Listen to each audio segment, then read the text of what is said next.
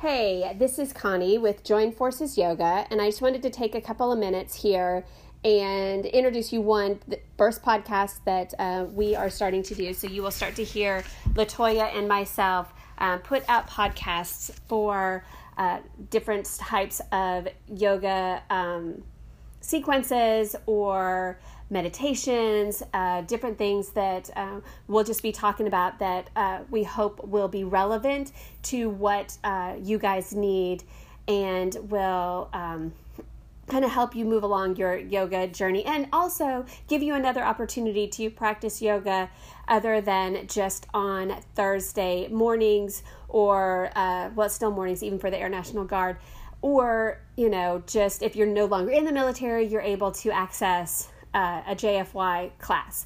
So with this being the first podcast, I kind of wanted to give you a little bit of background about Join Forces Yoga and kind of why and how it came about.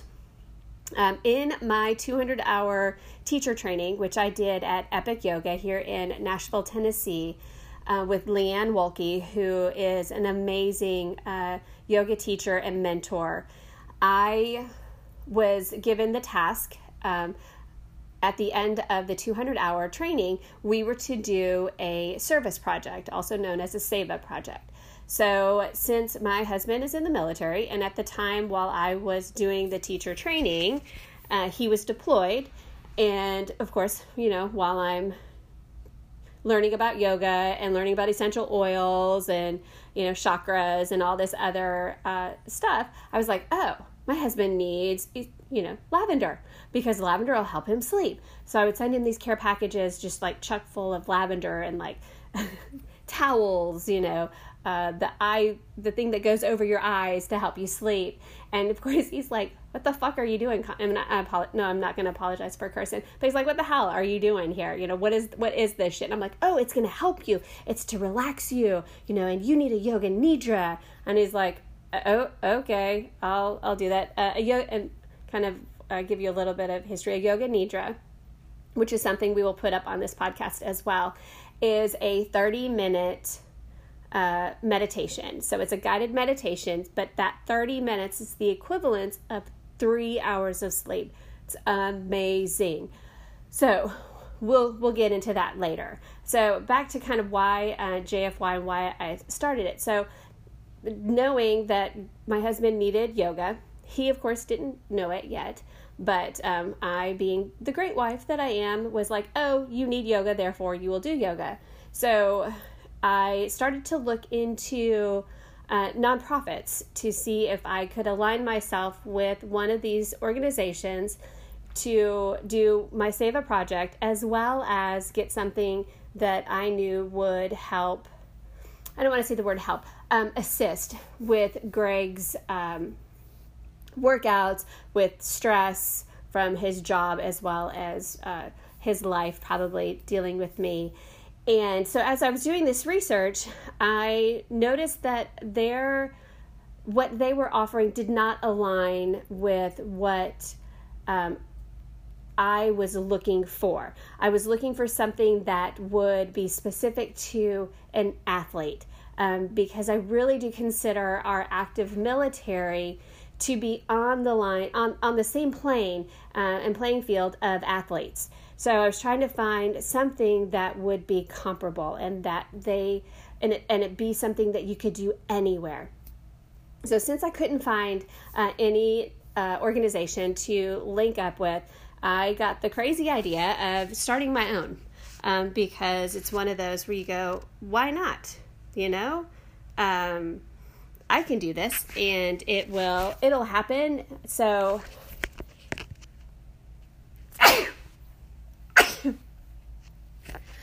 I got a phone number from one of the students that would take my class once I started, because I was practice teaching. She gave me a phone number. She says, hey, I need you to call. I want you to call this guy. I've already prepped him.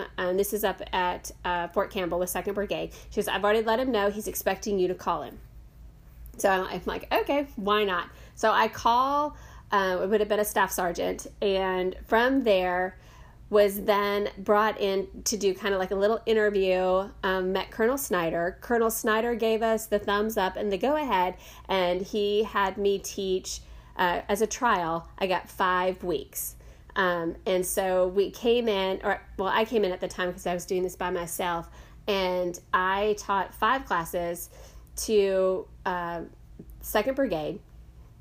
And the very first class, which was in a racquetball room, so of course it was hot, which I love because it just adds another level of challenges for those that are participating. So anyway, so we're in a racquetball room, court, that's the better word. And I had actually sent Greg a text message before I ever taught this class. And I thought, oh my gosh, I'm going to go up there. I'm going to teach this class. What do I need to do? And he's like, you go in there, and he's like, and you smoke their asses. He's like, it has got to be the hardest class you've ever taught. And I'm thinking, well, that's not very yoga of me. I should, lavender towels. And I thought, no, all right, I'm actually going to listen for a change, and I'm going to take his advice. And so I go in, and I literally teach one of the hardest classes I've ever taught. And it was amazing. It landed, and here we're going to jump ahead 5 years later.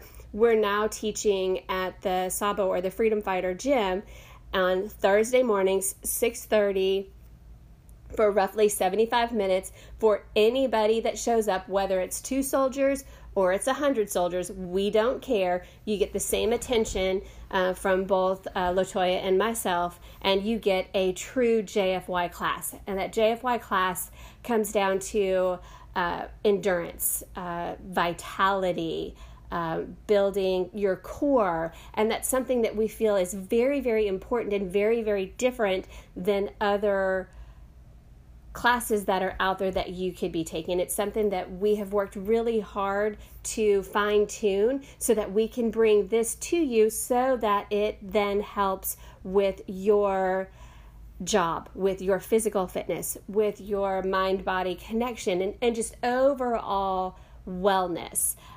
So we're hoping that, of course, that we stick around, and that as we start to bring these podcasts out, that we are then able to access, bring the information to you. So if you're deployed, or if you've moved, or you're no longer in the military, that you have access to a JFY class, something that you've taken before and that you're used to, and you know that it fits with what you do physically on your own, whether you're running, your weight training, whatever type of physical fitness that is demanded of you above and beyond the stress of your job, that our style of yoga really does meet you on the mat, and it meets you where you're at.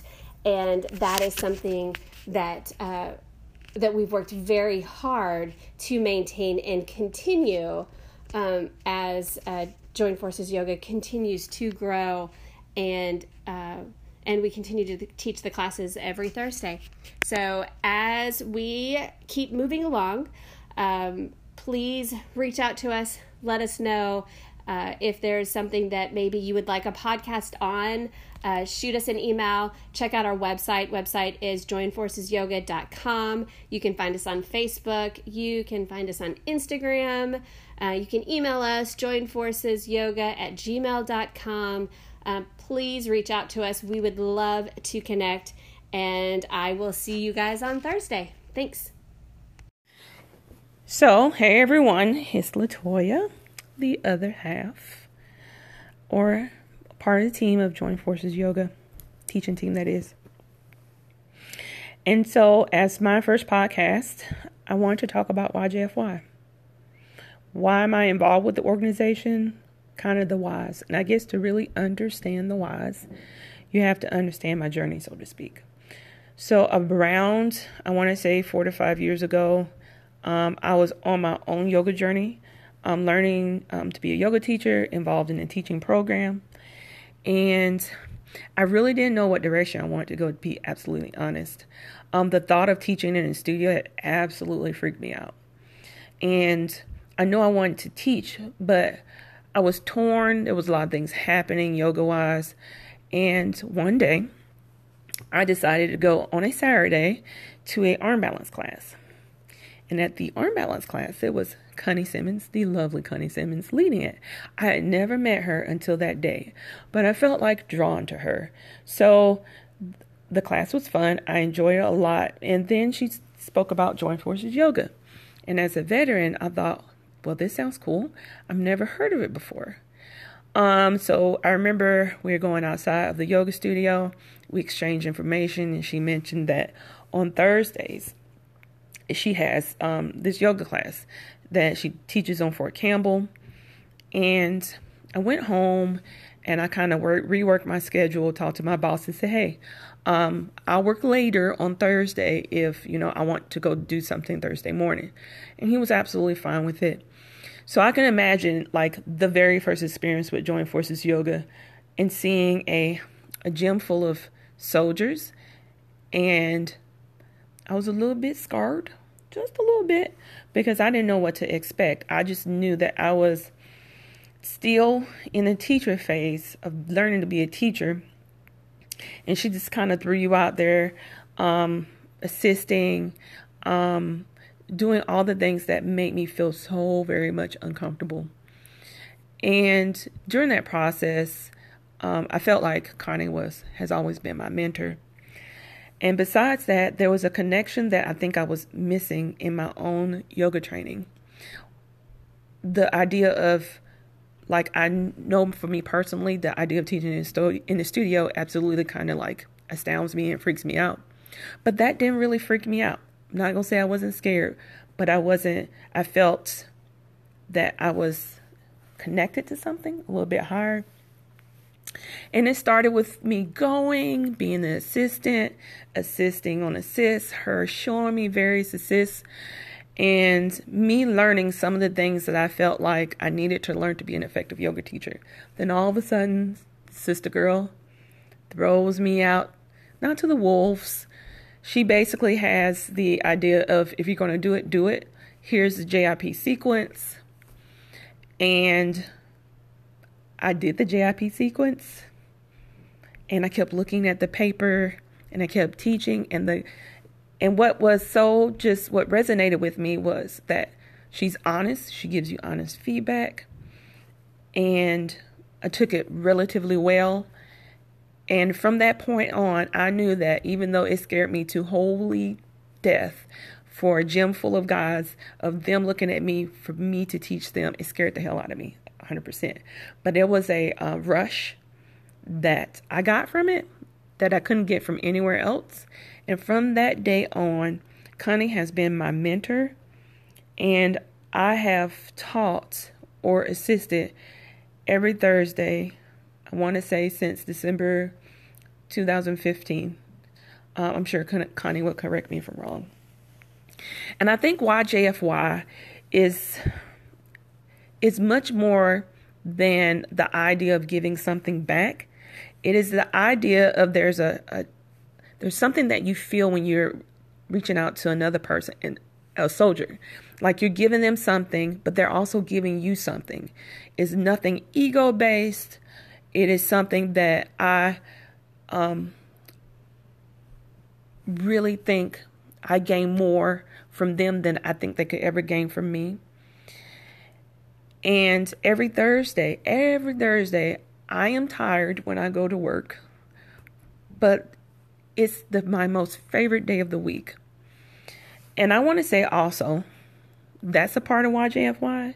And I think the other part of YJFY is that Connie has a way of really reaching out to soldiers, really reaching out and just being effective, but doing it in a way to where it totally relates to them. It totally relates to what they're doing. And it just, the difference that she has made in my life is the difference I think that she makes in their lives. And I think from learning from her and now being part of the team, I feel like there are days that I'm doing the same. And now maybe 100 people in the gym don't faze me at all. because these are people that I've seen for 4 years. These are people that come to us consistently every Thursday.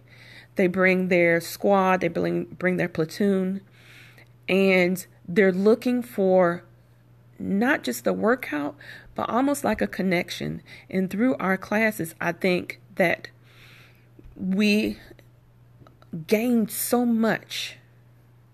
So, why JFY? Why JFY is so many things to me. And I hope that I've explained it so well. Or maybe not that well. Sometimes I talk a lot. And sometimes I don't have a lot to say. But, I mean, I could record this for on and on. And I will say that other people have various reasons for being a part of Joining Forces Yoga. And always my reason is that beyond what I talked about as a veteran, I wished I had the opportunity to have that when I was in the military. I think it would have not only impacted my chaturangas and made them ever so much better, my push-ups, but it would have instilled in me some things that I think I was missing when I was serving. And these are the things that I hope or I pray that they also gain, the soldiers that is, when we come out every Thursday, a spirit of learning a great chaturanga, breathing, and that you are more than your circumstances, and your body can do so much more than what you think, and you just have to give it the opportunity to do so. So, here's to my first podcast, and that was my version of YJFY, and I'm signing off, so have a great day. Bye. Hi everyone, this is LaToya from Join Forces Yoga, the other half of the Join Forces Yoga teaching team, which Connie being the best half and me being the cool half. As we venture off into podcast land, our intention is always to put on podcasts that will benefit the population that we serve, which is our military population. And one of the subjects that is really like kind of near and dear to my heart for various reasons, as we will try to tackle, is ego and edge. I know you're asking, what does she mean by that? So let me start with edge. Often when we teach or assist, we're asking our students to find their edge, to reach outside of themselves, to go a little deeper, to find and dig down deep, because ultimately yoga is reflective of life and life instances. And what I love to do on Thursday sometimes is to compare the two, a yoga pose to a specific event in life. I always will say, if you can hold this pose, usually it's a chaturanga high plank. If you can hold this for 5 or even 10 breaths, what in life can you also do and hold it and sit with it? Could it be something that you've been trying to tackle? Could it be something that you've been reaching to try to attain? And I compare poses to it because I feel like if your body can hold this and do this, and you can sit in it, you can breathe into it, just think what else you can do. Just think what else you can achieve in your life. I do a little philosophical kind of mumblings, so to speak, to try to connect with people. So when I speak of edge, I speak of holding something, holding a pose, really digging down deep within yourself, really, really finding your edge, because ultimately we are the only people that know our edge. I, as a facilitator, Connie, as a facilitator of a yoga practice, we don't know an individual's edge. Only they can really reach it. Only they know their limitations. So edge to me means that. And when we're doing yoga, this is something that we often say a lot. On the other hand, you have the other E word. Not excellent, but ego. And ego is something we all have. Ego is ever present, and in everyday kind of living, as we're all trying to attain, or, my favorite thing is that I'll see this awesome-tastic yoga pose on Instagram, and I'm like, I can do that too. And then I try to do it, and then I hurt myself. And then I said, oh no, that wasn't edge, that was my ego. So ego really means that, in my opinion, now, you can write back later to me and say, LaToya, I wholly disagree. And I'm cool with that. But ego to me means that you're not necessarily finding your edge. You're reaching outside a point where you could probably injure yourself to try to attain something that someone else is doing, but maybe you're not able to do it at the moment. Not to say that you won't ever be able to do it, but to say that it's a work in progress. So that to me is ego. And I've seen and experienced what ego can really, really do to you. A funny story. A very, very funny story, for which I tried many, many times to go into a specific headstand. Not really headstand. I want to say more or less, I think it was Pincha. And initially, early on, I did not do any of the work to build up to it. I just saw it and I said, hey girl, I'm going to do this today. And I remember working many, many endless minutes. I think I tried it for an hour, maybe two, to try to do it. And eventually, sure, I got into it. But the next day, I hurt my shoulder more than what it was. Already was hurting. I have an underlying injury that's sat here since the military. And it was my ego. It was not me doing the work. It was me trying to attain something I saw, and I thought maybe I can do that. Why can't I do it? If she can do it, I can do it. But little do we know sometimes what the person that you see that's doing these magical poses, the work behind the scenes. And sometimes ego eliminates the work behind the scenes. And sometimes ego just wants us to do what we see without really doing all the preparation. And we don't want our students to hurt themselves, which is why when we teach, we remind them that there's a difference between edge and ego. And just because you see your friend next to you going into a headstand, sure, try it, but try it with assist. Know what your body can do, and maybe for you, you have to build your core up to go into that headstand. It's not just throwing your legs up. My favorite thing that Connie says is that don't just hurl your legs over. You have to do the work. You have to build the core. You have to be patient and take time with your body. And so sometimes we all forget that. We're human. Ego is a part of the mind. And it's sure that a lot of the yoga tenets state that that's something that we have to wrangle. But I'm human, and I will always have ego when it comes to certain things. And so it comes to checking yourself. So to our population that listens to us, we want you, I guess I can't speak for Connie. I speak for LaToya. But I think Connie will agree that we want you to work on your edge, dig down into the pose, but when you have pain, stop. And just because you see your buddy doing something, sure, try, but know that your limitations are not based on maybe lack of trying. It is building the body, preparing it for being able to do the headstand, to do the shoulder stand, to maybe do some of the poses, that the twists that they have. And know that some of that also has nothing to do with ego or edge. It's your body saying, hey girl, we have a little scar tissue here. Maybe not that you can do that particular pose. I know that's the wrong verbiage, but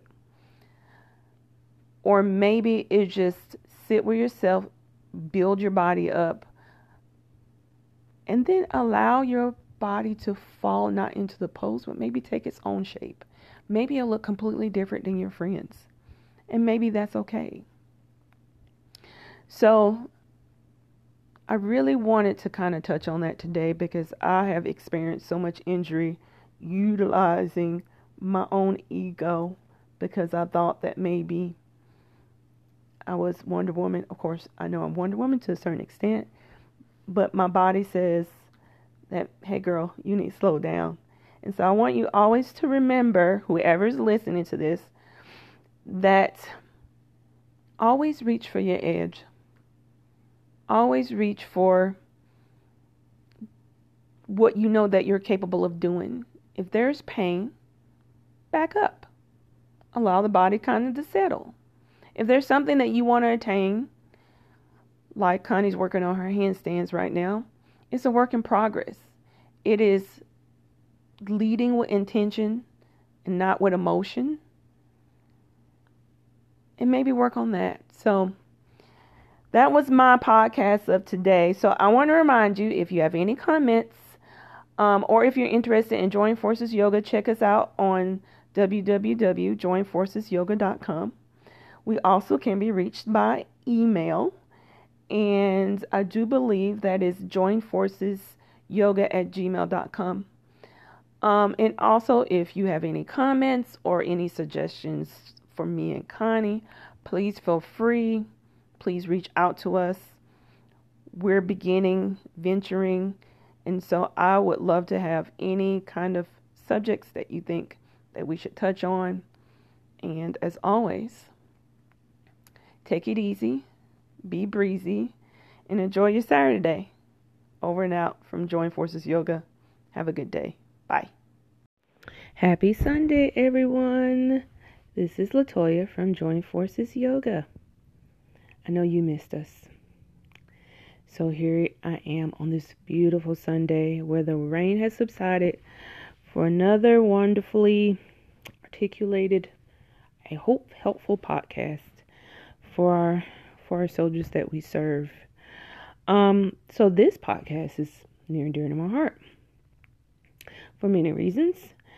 So the title is My Neck, My Back, Why Do My Shoulders Feel Like That? I like rap songs, and I thought I would add shoulders in a little pun. The population we deal with often has issues with shoulders. And as I used to be that population, I absolutely understand why. So soldiers are usually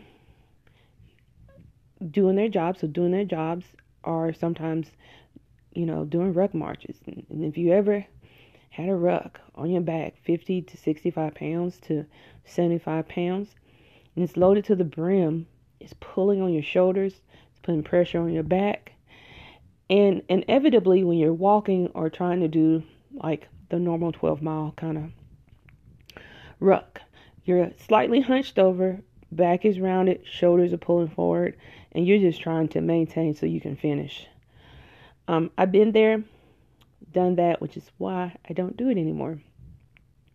Also jobs. And now in this day where we have like technology where people are constantly on their phones, on their computers, and I guess not even that, to where if you're serving in an office situation or you're a mechanic and you're huddled over a vehicle, your back is rounded, you look like a dinosaur because you're just hunched over trying to, do whatever you need to do to a vehicle, or you're trying to text a friend. The normal day to day. And over time, like, a posture gets kind of pretty shitty, right? I know once upon a time, and I still kind of navigate it, my posture is not the best at times. So we usually focus on a lot of things when we teach, and we always ask, as I know you've heard in various other podcasts that we've done, that we always ask what they need.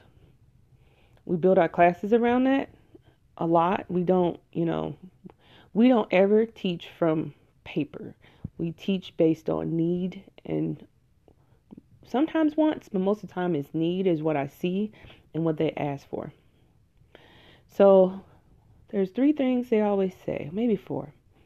shoulders, back, hips for sure, but we ain't not doing hips today, and feet.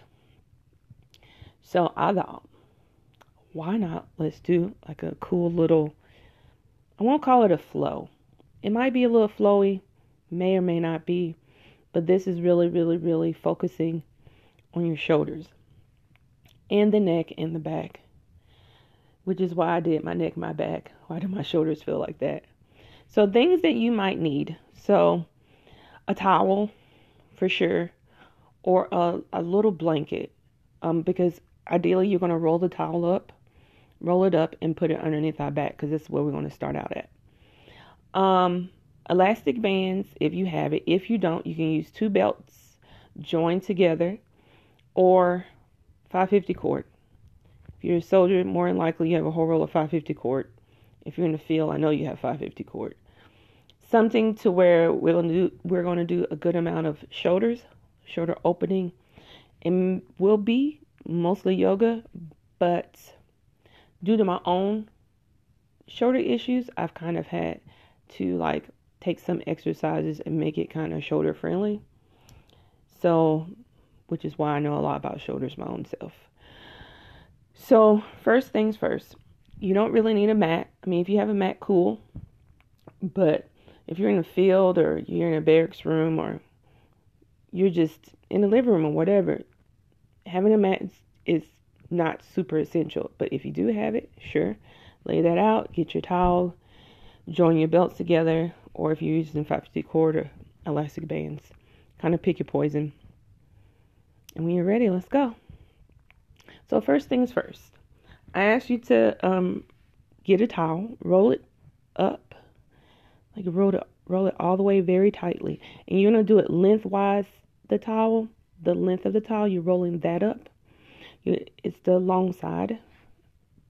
Roll that up and put that in the middle of your mat, or just in the middle of your back. And what you're going to do is you're going to lay back. So you're going to lay back to where either the towel is at the base of your spine, which is just below your sacrum when you're behind. And you can lay back to where you have choices of having your head on the towel and wrapping the top part, like doing a little cushion kind of thing. Or you can use a pillow, no big thing. Or just laying back. So wherever you are, using a towel or blanket, roll it up to where it feels comfortable enough to where you feel a chest opening. So the way that I always start is this beautiful kind of laid back chest opening exercise, to where you're opening and you're kind of fixing the hunch over that we usually do. So wherever you're at, just lay down. Just take deep breaths. Just kind of allow for your back to let go. Allow your chest to shine. And I usually hate that terminology, shining chest. But allow your chest to open. And just breathe. And we'll just hold this for 2 minutes. So all you're doing is breathing. And over time, you will feel maybe some of that tension release.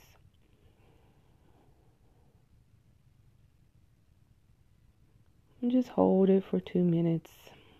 And I'll let you know when those 2 minutes are up. So as you're holding it and breathing, you can kind of feel like maybe the back kind of chillax a little bit, a little open up. And although we're doing shoulders, this is so very important because of the fact of, we are a people that currently like hunch over to drive, hunch over to use cell phones, computers, to pick our kids up. We have 1 more minute. Continually breathing, focusing on the breath. You can do in and out through your mouth, in and out through your nose, or alternate. Wherever you're at, just breathing. The inhales and exhales. Allow for the release. And just continue.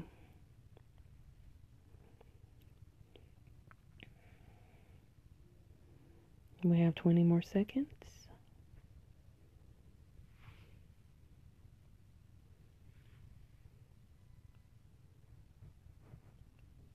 10, 9, 8, 7, 6, 5, 4, 3, 2, and 1. Inhale through the nose, and then slowly roll onto your right side of your body, bending your knees, using one arm as a pillow and one arm as a blanket. And just kind of sitting there. And it's okay to not feel anything. Just kind of see and feel where your body sits right now. So breathing for 5, for 4, for 3, for 2, for 1, and slowly come to seated. Just a seated pose. Come up slowly. And allow the body to just kind of gain grounding, stay here. And so right here is where we're going to either grab your 550 cord, your 2 belts, and or elastic bands if you have them. So what you're going to do is grab them, and you're going to put your hands wider than your shoulders. It's almost like you're making a Y. So you're making a Y with your arms. And so you're holding the band right in front of you, or whatever you're holding it right in front of you, right? So you're going to lift it up to where it's just above your head. Your arms are straight. And you can see, if you're in a mirror, that you look just like a Y. And then bring it back down, parallel, hovering off the ground, and then lifting. Bring it back down again and hold it. So holding it here. So lift up on the inhale, and you're going to turn your whole body to the right on the exhale. Holding it at, pulling belly into spine, feeling the twist. Holding it here for 5, for 4, for 3, for 2, and 1. Slowly coming back to center. Inhale. And on the exhale, twisting to the left. Holding it here for 5, for 4, for 3, for 2, for 1. Come back to center. Slowly lower the arms and the bands down to the ground. And just take some breaths. So just breathing, and as we're focusing, feeling what that feels like right now. So grabbing the bands again, lifting it to where the arms are parallel from the ground. It looks like a Y. That's the best way for me to explain it. So this time on the inhale, lift up over your head. Now this is where you might have to adjust your grip to make your hands slightly wider as we take the arms slightly behind our back. So it's a bend. You're bending your arms and the band back. You should feel the stretch in your shoulder blades for sure.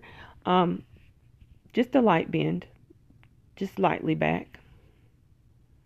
Holding that there for a count of 10, 9, 8, 7, 6, 5, 4, 3, 2, and on the 1, inhale, lift the arms way back overhead to that Y that looks overhead. And this time, bring it all the way back to the ground. So maintaining the hold of the band to wherever you're holding, keeping the arms straight. So what we're going to do is we're going to rainbow our arms back. That same motion. I'm going to do it at least 5 times. So on the inhale, lifting the arms all the way up, meeting at the Y overhead and taking it behind your back.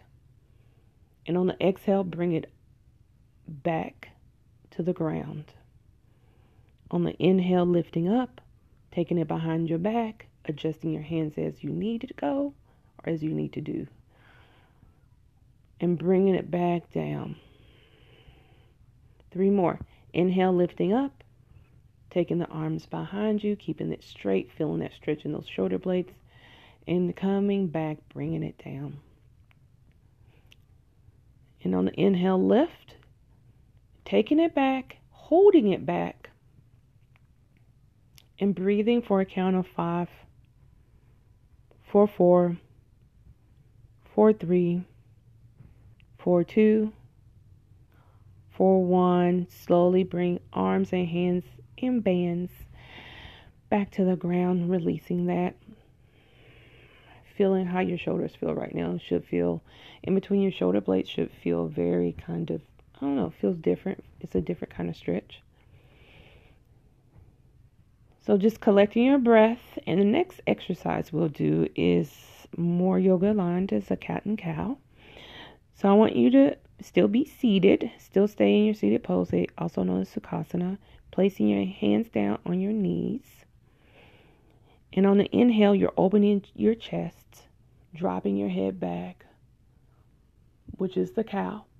And on the exhale, you're pulling it all the way in, dropping the head down, which is the cat. So I want you to do this on your own, slow and easy and breezy. Do at least 5 as I do it along with you. So the slowness is for you to feel the stretch in your back, right? And the drop in your shoulders. So breathing, continue on. And the end of your 5, I want you to end in cat. So stay in cat, pulling the belly toward the spine, taking the shoulders away from the ears, maintaining that round in the back. Holding it here for 5, 4, 4, 4, 3, 4, 2, and on the 1, slowly come back up to a position of neutral spine. Inhale, and on the exhale, drop the head down toward the right shoulder. So right ear to right shoulder almost, dropping the right shoulder down, feeling the stretch in the neck. Holding it here. So shoulders are more than just your shoulders, right? It's all the things that surround your shoulders. And usually with shoulder tension, it moves into your neck. So holding that stretch, feeling the stretch along the left side of the neck. Holding it here for 5, 4, 4, 4, 3, 4, 2, and on the 1, slowly come back up to neutral. Lifting up on the inhale and taking left ear to left shoulder on the exhale. So you'll notice that one side feels tighter than the other, and that's okay. Holding it here for 5, 4, 4, 4, 3, 4, 2, and for 1, slowly come back up to neutral. This time I want you to lift up on the inhale, tuck your chin to your chest on the exhale, pulling belly into spine. So you're feeling the stretch in the back of the neck, goes down to the trapezoids, your traps, and taking the shoulders away from the ears, feeling the stretch. Hold this for 5, inhaling for 4, 4, 3, 4, 2, and for 1, coming back to neutral on the inhale, and just dropping the head back on the exhale. Allowing gravity to do its job. Holding it here for 5, 4, 4, 4, 3, 2, and on the 1, slowly come back to neutral.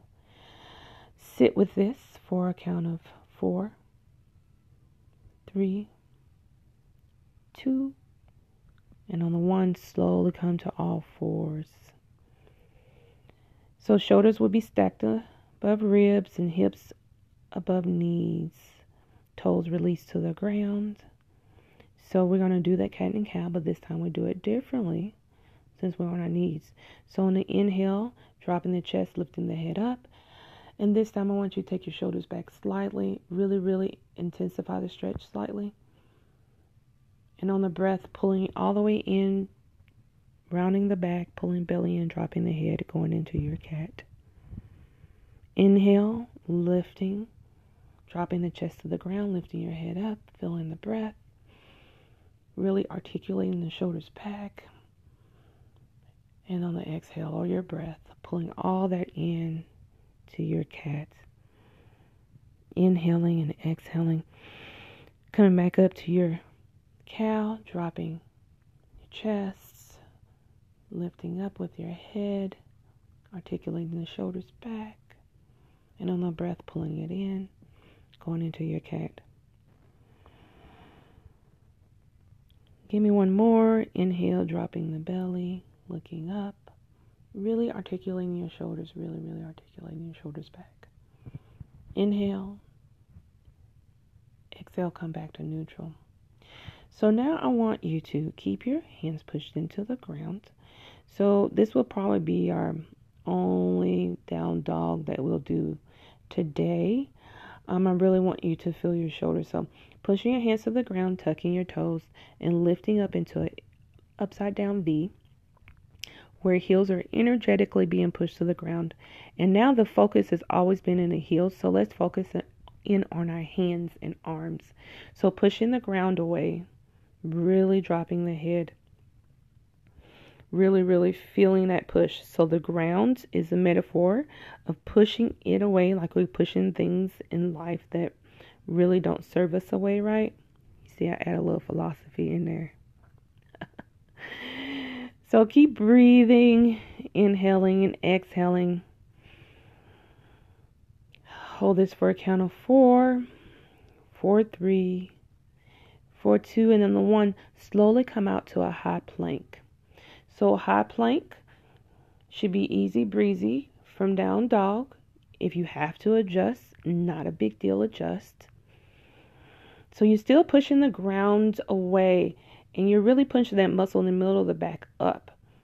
Feeling the push in the shoulders. This is the time that you're intentional with your movement. So we're going slow. So from here, inhale, and on the exhale, take it back up to down dog. Really focusing more on the shoulders than the feet. Inhale and exhale, come out to your high plank. Keeping that back engaged, keeping those hands pressed in the ground. Inhale, exhale, down dog. Inhale and exhale, high plank. Inhale and exhale, bring your knees down to the ground. Slowly bring the knees the width of the mat. If you have a mat, or just bring them as wide as is comfortable, bringing your toes, big toes to you, so it's almost like a V. And then slowly sinking back into child's pose, where the behind makes every attempted effort to sit back and relax while your forehead is dropped to the ground, arms reaching forward. Inhale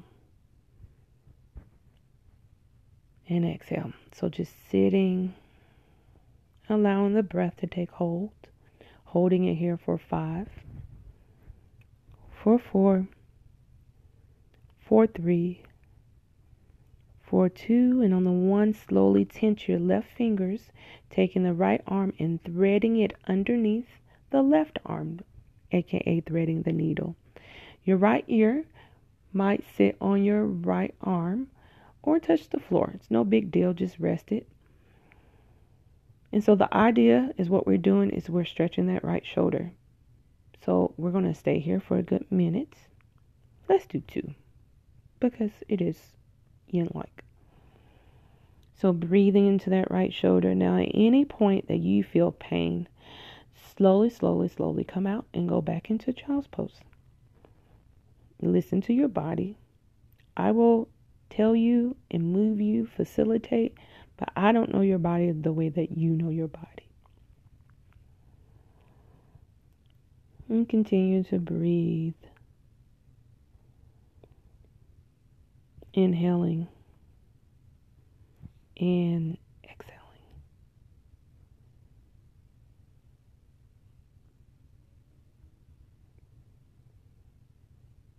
So usually during yin, I don't talk very much, but I don't like dead silence. So keep on breathing through the nose.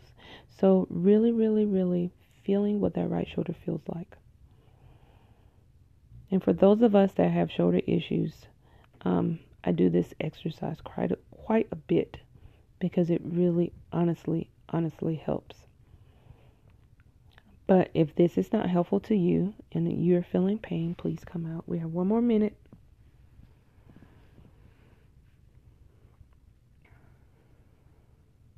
Continue breathing.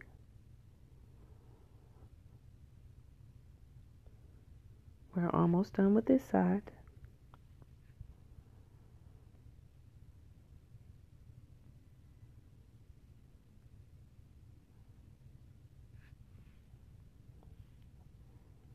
Inhaling through your nose or your mouth.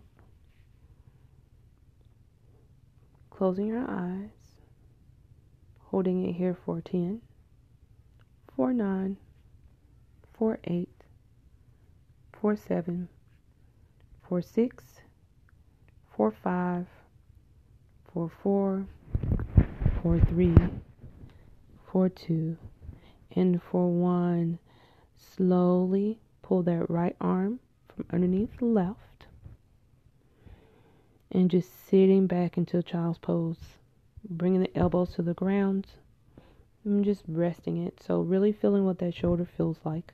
If it doesn't feel different, then that's okay too. Inhale and exhale. So straighten that right arm, tending the right fingers. This time we take the left arm and we thread it underneath that right arm. So you're threading it underneath to where that left palm is facing up. And you're stretching that left shoulder this time. Left ear to the ground or to your arm, whichever you can reach. And we're going to hold this for 2 minutes.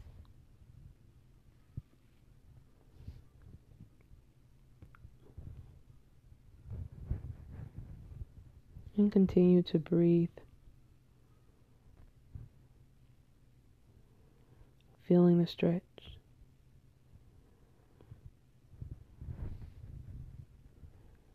As we're holding this and your eyes are closed, imagine the breath going to that shoulder. Imagine how it feels. Does it feel differently? Or does it not feel differently? Do you feel differently? And just breathe. Just focus on the intention of the pose.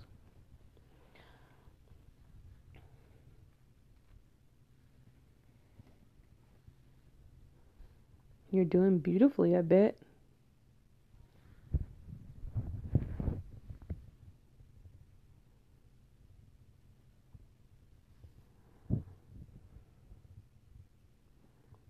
We have 1 more minute, people.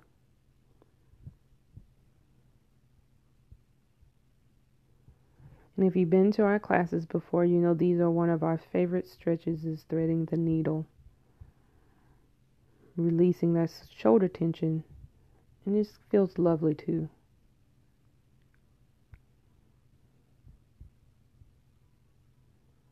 .30 seconds. So continually breathing, eyes are closed, focusing merely on the pose in the stretch, not on any outside things that might be happening at the moment.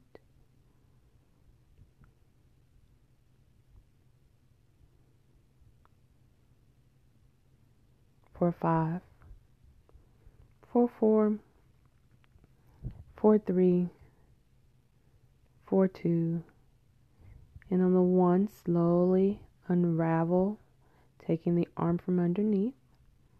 And this time I want you to, instead of going to child's pose, just lower your belly, your whole body, all the way down to the ground, right ear to the ground, arms behind you, and just breathe.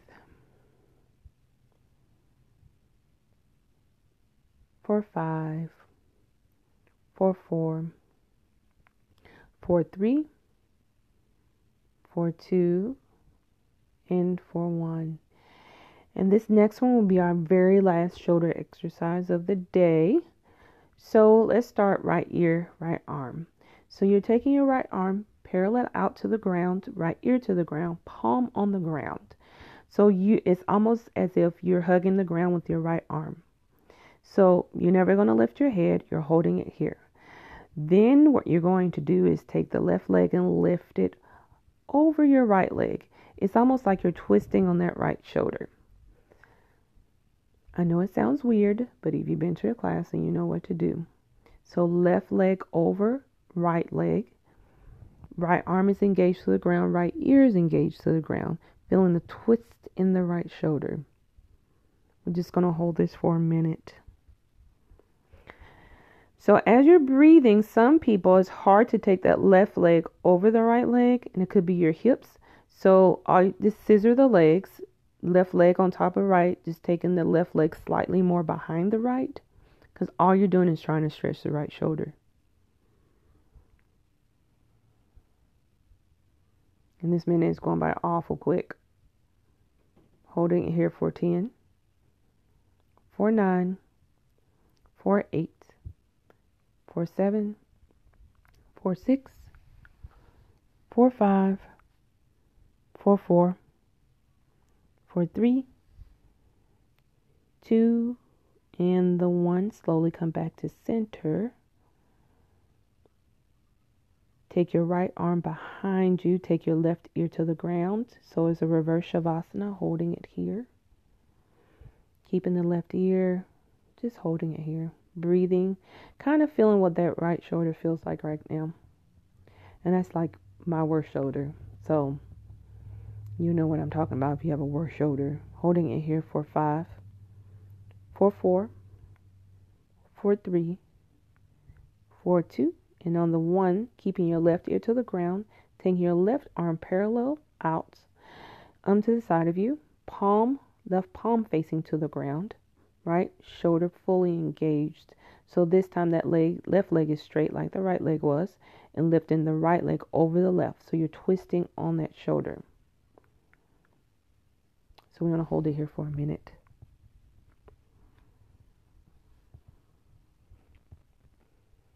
And just breathe.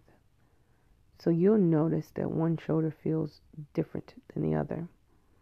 And at any time that this causes you pain, come out. Go back to reverse Shavasana. It's not a big deal. Listen to your body. Continue breathing.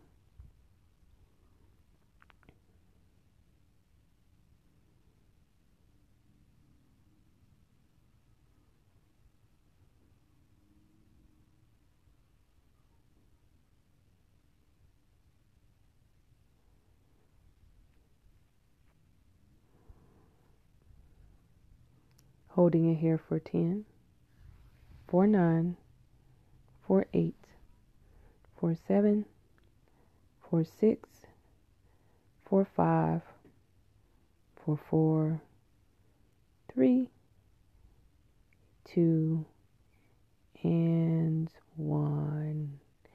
Slowly release. Slowly bring that left arm behind you, bringing the right ear to the ground. Stay in the reverse Shavasana and really, really feeling it. What does that shoulder feel like now? Does it feel differently? And it's okay if it doesn't. So slowly on the inhale, just come up to seated on your own. Very slowly. It'll be very difficult. So come up to your seated pose. So when we get to seated pose, I did lie. This is your last one. But it's easy. So taking your shoulders up to your ears and taking them back. Shoulders up to the ears, taking them back. It's almost like you're rainbowing your shoulders back. Give me 2 more. And you're done. So that was a little kind of maybe something for your shoulders that I have used quite frequently in my yoga practice, and I thought they would be great to use for the people that we serve the most, which is our shoulders, our soldiers, not our shoulders, but they have shoulders too. And this is an issue of bad shoulders that we all have had at one time or the other, or that we constantly still have. So if you have any questions or comments about this podcast, please contact us at joinforcesyoga.com, and our email is Let me pull that up because I'm not destined to remember it. So forgive me. It is joinforcesyoga@gmail.com. And if you have any helpful hints or things that you want to hear, please reach out to us. And if you would like to send us like a voice message, please email us at joinforcesyoga@gmail.com and we'll send you instructions on how to do so. And as always, I hope you all have a great day. Enjoy your day, enjoy your time off. And until next time, have a good one. Bye. Hi everyone, this is LaToya from Join Forces Yoga. And before I start the podcast, I want to remind everyone, don't forget to check out Join Forces Yoga on Instagram and Facebook. And if you have any kind of questions or anything that you would like to see on a podcast, please feel free to email us at joinforcesyoga@gmail.com. And I guess that's it. So today is a beautifully hot Sunday. Beautifully hot. And I really thought it would be a great day, since it's Sunday, to talk about mindfulness.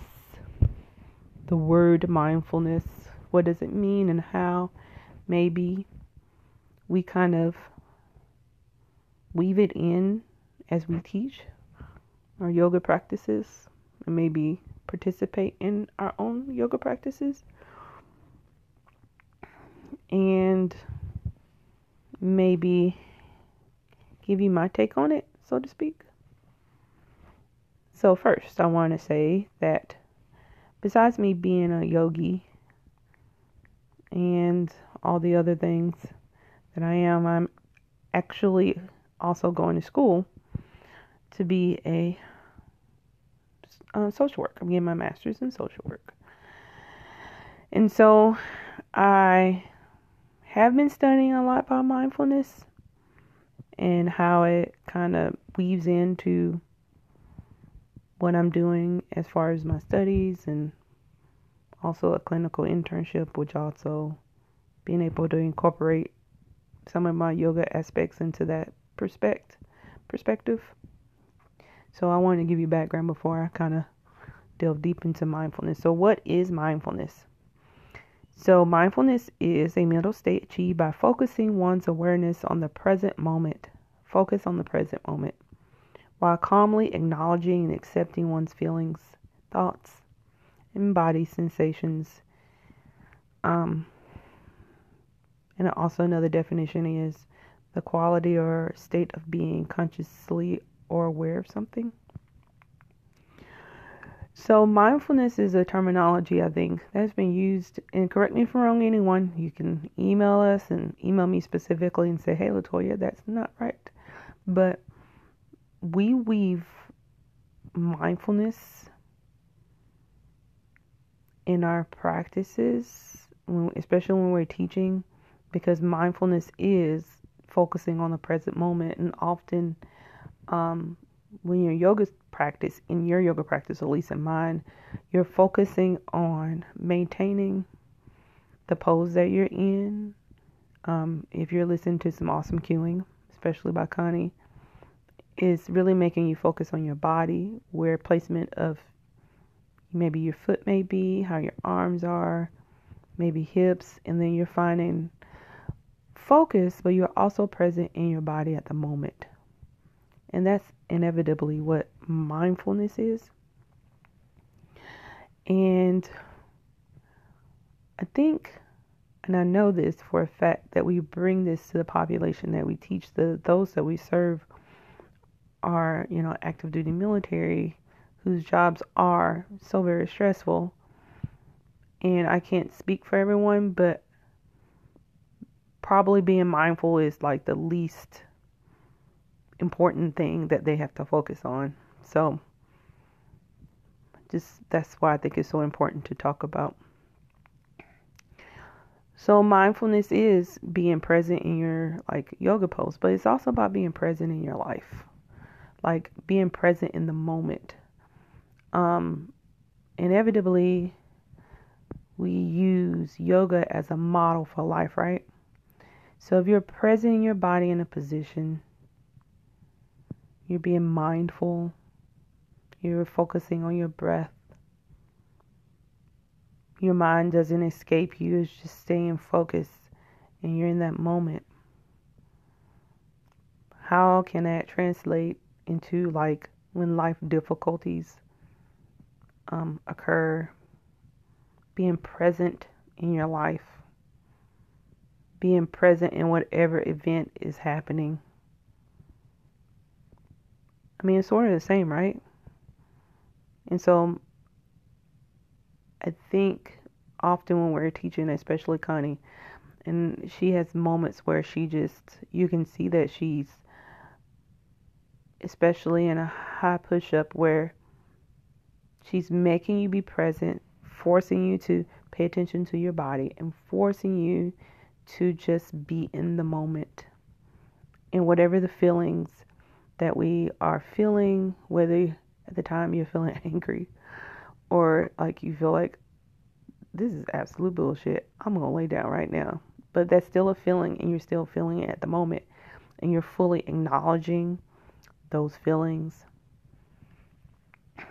And I think through our yoga practices or what we teach specifically, we have weaved that in so much more. It's not just the yoga pose, but it's so much more, so many layers. And I know for sure when I was going to the yoga teacher training, mindfulness, well, it's been a bit, I think it was prevalent, but we were so very focused on learning the information, understanding the history of yoga, learning poses, weaving a practice, but not necessarily focusing on being present.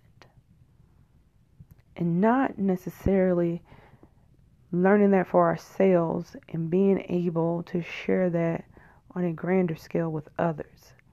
And it's not really till Joining Forces Yoga to where I found the connection myself and the difference in when you're present in your body and when you're not present in your body.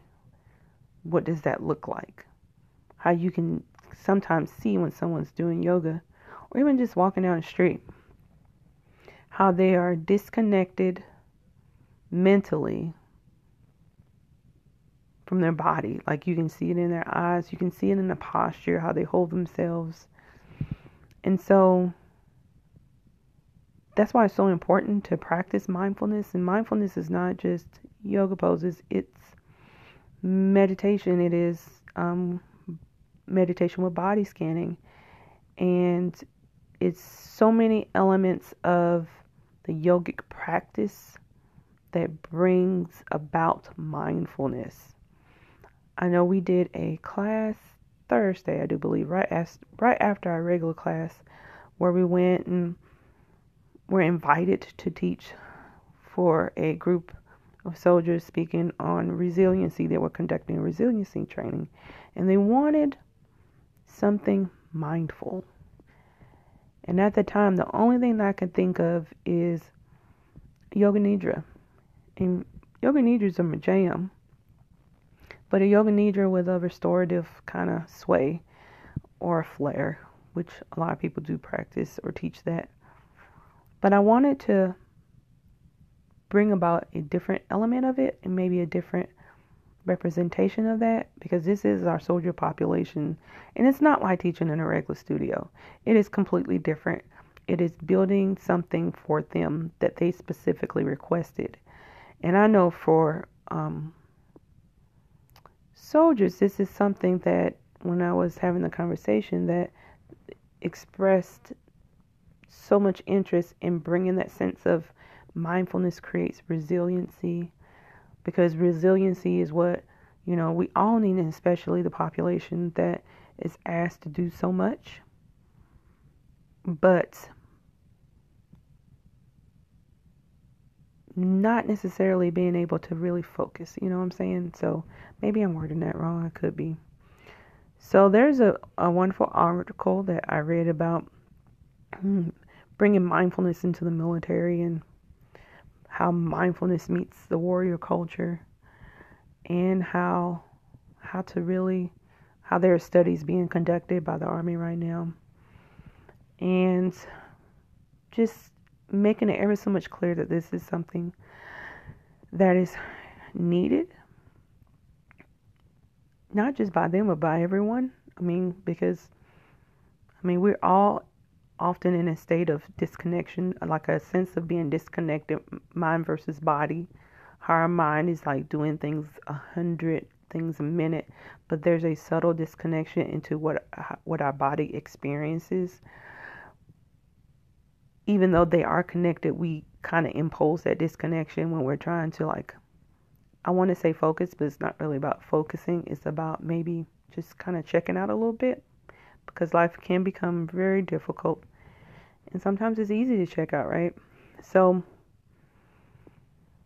when I say what is mindfulness, mindfulness for all population, especially our military population that we serve, is about being present and utilizing not just asanas, but breathing techniques, the pranayama, all the other breathing techniques there are, or maybe just even like taking an awesome deep breath and practice not shallow breathing. And those are all techniques that we weave through a practice, that we weave through the 75 minutes that we have. And I think that was so ever apparent when I taught that restorative yoga nidra class, of how you can see the presence, you can see it by the body. And at the end, when you ask them how it felt, it was a sense of, like, we got comments like, this felt really good, I feel so relaxed. And I think it comes from when you're doing things like body scanning or meditation, when you become present into what's happening, and then all that other noise just kind of falls away. And you're allowed that extra baggage that we kind of hold on and maintain and kind of carry through life to just fall and just go somewhere. So I guess that's why I like venturing into the world of mindfulness, and venturing into how it really does connect with yoga, and how that translates into how can I be mindful in my life? How can I be present for my family? How can I be present for my friends? But most importantly, how can I be present for myself?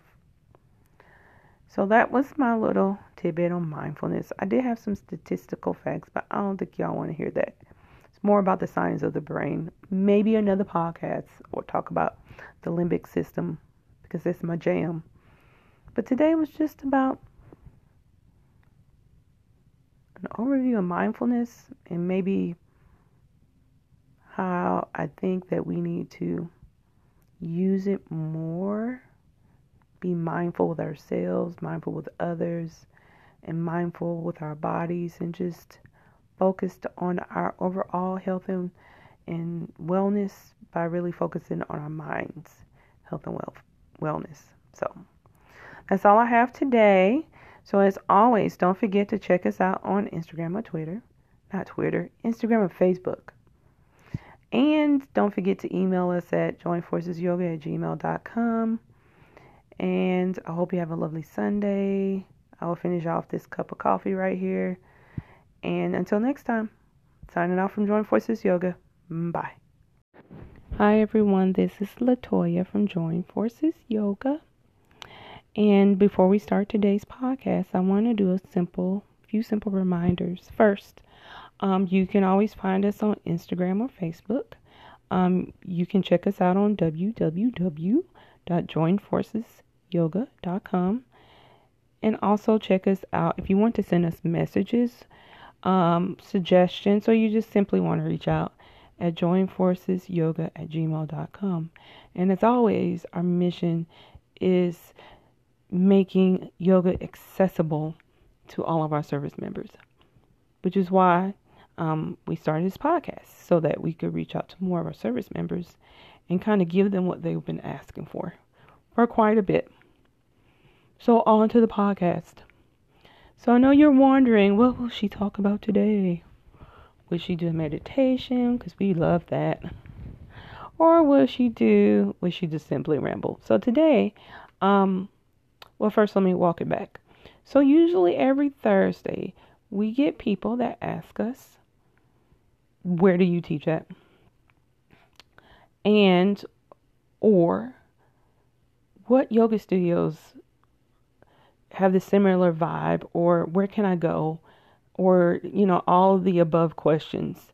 And so I want to focus this podcast today on wherever you're at. This is for our service members, as plenty have moved from Fort Campbell and other locations. So wherever you're at, how do you select a yoga studio? What are some things that you should look for? And yoga studios are not one size fits all kind of scenario. And as always, the way I pick studios for myself will be completely different than how you pick. So first and foremost, when you're looking for a studio, checking for, certification. Everyone should have a certification, but I can't speak for everyone. And talking to members in your community, like if you're residing over in Fort Benning, Columbus, Georgia, there are other service members that reside there, and they also might be going to the particular different yoga studios, and they also have suggestions. So first and foremost is reaching out to your fellow brethren and listening to their suggestions. Because if you have been a soldier, the travels, it used to be every 3 years you travel somewhere, and you're in a new community and you actually don't know anyone, but you always know soldiers, and we're good at reaching out and helping each other.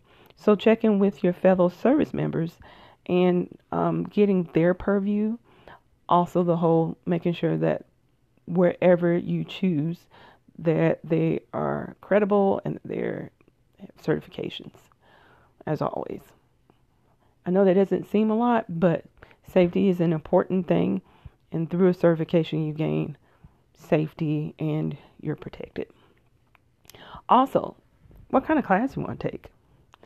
JFY, we teach, power, we teach restorative, we teach yin, and usually you get the gamut of all the things that you might be more yin than and less power, or sometimes you might want more restorative. So you want to find a place that has different offerings for you in a class schedule that's flexible, because as a service member, during the morning, afternoon, even the early evening, 9 times out of 10, you're not going to have any time to go to a yoga class. So if you're checking out evening classes, then what kind of evening classes do they have? So it's always looking at schedule and flexibility. You might want to go to a 4 o'clock class, but if you have formation at 5, then a 4 o'clock class will not suit you. So you want to make sure that you find a place that has the classes that you want at the times that fit your schedule. So that's one. And my favorite thing is the vibe. Your vibe attracts your tribe. And so you want to find a place that you feel kind of like a second home, right? Initially when you go into somewhere and it just feels off. It doesn't feel inviting. It doesn't feel like you'll have the kind of yoga experience that you want. So always go with your first intuition. And if something doesn't feel right, it probably isn't. So always think of yoga studios or yoga in general as if you're picking a place, it's like you're trying on the outfit. You don't know if the outfit doesn't fit unless you try it on. So maybe trying out different studios, different atmospheres, seeing what vibes with you and what does not vibe with you. And that's kind of how I do mine. because I'm a pretty lively person. I like to show out. So I kind of pick a place where I can show out. I don't know if that's a good yoga showing out, but if you know me, you know I like to show out. I'm trying to think where else. Ultimately, don't make it too hard. Try out all kinds of places, all kinds of styles. There's no other place like Join Forces Yoga. I mean, we're special, and I like to say that in a great way, that we really try to create classes and experiences that serves all our military population. So, in essence, you want to try to find something, if you enjoy that mirrors that for you. You find someone or an entity or a studio or a teacher that can bring that same experience. Although there's no one else like me that exists in the world because I'm extra special, but there might be someone similar that you can gain a somewhat similar experience. So yoga is all about, as with anything, when you're looking to find, a place to practice, it's all about identifying your own needs, your personal needs. I merely gave you suggestions today. And those are purely my suggestions, things that, I tell people on Thursday when they ask me, where do you teach? And since I don't do a whole lot of that anymore except on Thursdays, where can I go? What do you suggest? Where can I go to where's a similar experience like JFY? There's really nowhere else that I know that has a similar experience JFY. But that's Join Forces Yoga, and that's what makes it special. But you can still find the vibe, the feeling of what you need in your practice, wherever the military takes you, whether it be Fort Benning, whether it's Fort Carson, wherever that, you have to travel to. So that was my spiel on how to find your own yoga studio. And if you have any comments or, suggestions or just questions, please reach out to us at joinforcesyoga@gmail.com. And as always, it's always a joy to share maybe a little bit of my small and intricate knowledge. And I guess that's it. So I hope everyone has a nice night. And as always, practice yoga every bit of a time that you can find, because yoga is life. It's really core is life, but both is life. And just have a great night. This is LaToya signing off. Have a nice night. Good morning. This is LaToya from Join Forces Yoga. We at Join Forces Yoga, our mission is to provide yoga, make it as accessible as we can to all of our active duty soldiers. And that's our primary mission, and that's the mission that we love. As always, if you would like to reach out to us, we are on Instagram and on Facebook. Check out our website at www.joinforcesyoga.com and our Gmail account, for which you can send us lovely messages, comments, or even just mere suggestions of what you would like to hear. So we're at joinforcesyoga@gmail.com. So on this wonderful Sunday, I thought, as we're continue on in podcast land, to talk about motivation. And not just motivation, the one word and its meaning, but motivation through difficulty. So let's begin. So often when we're teaching, or when I teach sometimes, or even when Connie teaches, we talk about not just being in the poses and not just like holding space for yourself, but holding space through difficulty, through difficult poses. And it's usually the metaphor I use is always, if you can hold this particular pose, like lizard pose, or something that is ushering a certain emotion or difficulty, if you can hold this, then you can do anything.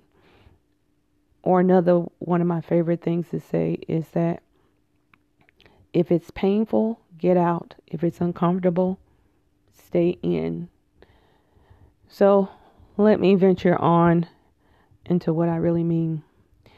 So sometimes when we talk about motivation, you hear about it in so many different areas. The motivation to do better, the motivation to feel better, to motivation to do yoga, even when you don't want to sometimes.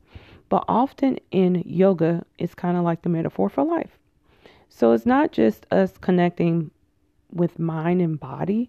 It's really us connecting with mind, body, and soul. So the poses are not just simple asanas, in my opinion. Now you can agree to disagree with me, and that's absolutely fine. So the asanas themselves are not just mere expressions of the body, but I believe it to be, in my opinion, mere expressions of our body, mind, and soul. So it's easy sometimes to flow through the poses with a certain sense of disconnection, to where you're not really feeling motivated to do anything. You're just doing it. It's like by automatic pilot, if that makes sense. So I guess what I really thought about it when I was doing yoga myself yesterday is that you truly have to find some sort of motivation to want to do it anyways. And I know for the people that come to our classes on Thursday or wherever you have a Joint Forces yoga teacher, not teacher, that we often, that you have found the motivation to come yourself, or you're either voluntold, but you're still there. You're still doing it. You're still motivated either by force or or being volunteered or volunteering yourself. So this is when I come to a little silence when I think about it. So have you ever, just purely think about it, have you ever gotten into a pose and wanted to come out? It felt so uncomfortable. Either it's uncomfortable because it's a different sensation that you're not used to feeling, or it's uncomfortable because you can't identify the emotion. It is reaching beyond something that you've never done before, or it's your body responding in a way that you've never felt before. So when you feel that way, be motivated to stay in it, because there's always a lesson to learn. So for instance, for me, the most difficult pose for me, and the one that I teach the most when we're doing yin as part of our restorative after the yang that either Connie or Lindsay has been teaching Thursday, is the lizard pose. And for me, even though I teach it, it's the most difficult pose.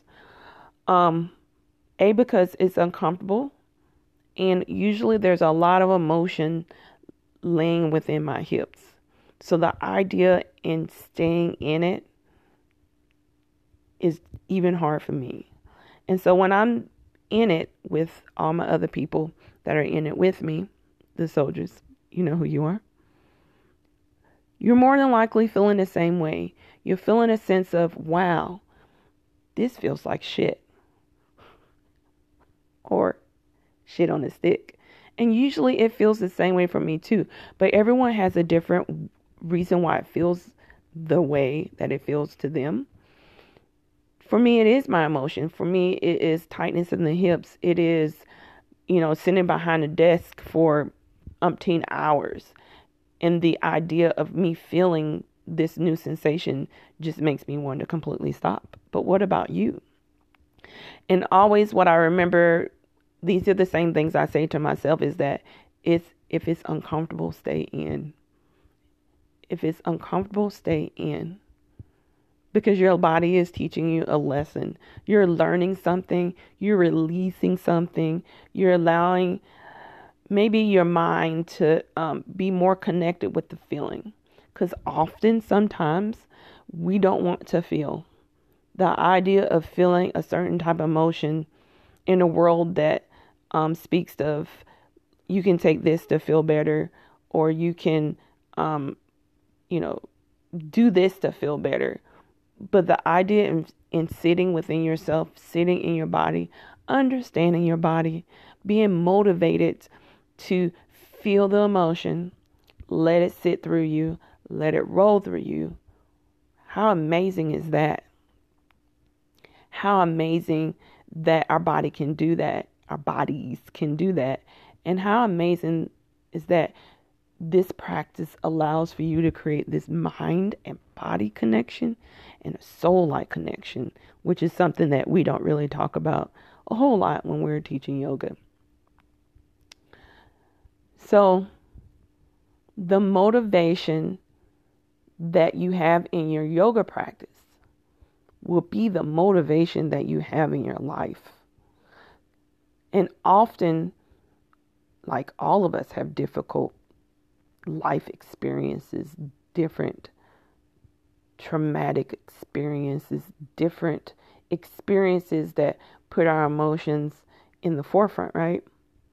But if we're motivated in holding something so simple that maybe causes you so much difficulty, could you really truly imagine, honestly, what that really could do for you in your life?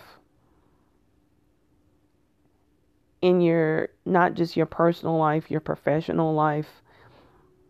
I mean, for example, if you can hold something that's uncomfortable and deal with the emotion with that, imagine the thing that has been holding you back from your own successes, or even something not really simple, but simple enough.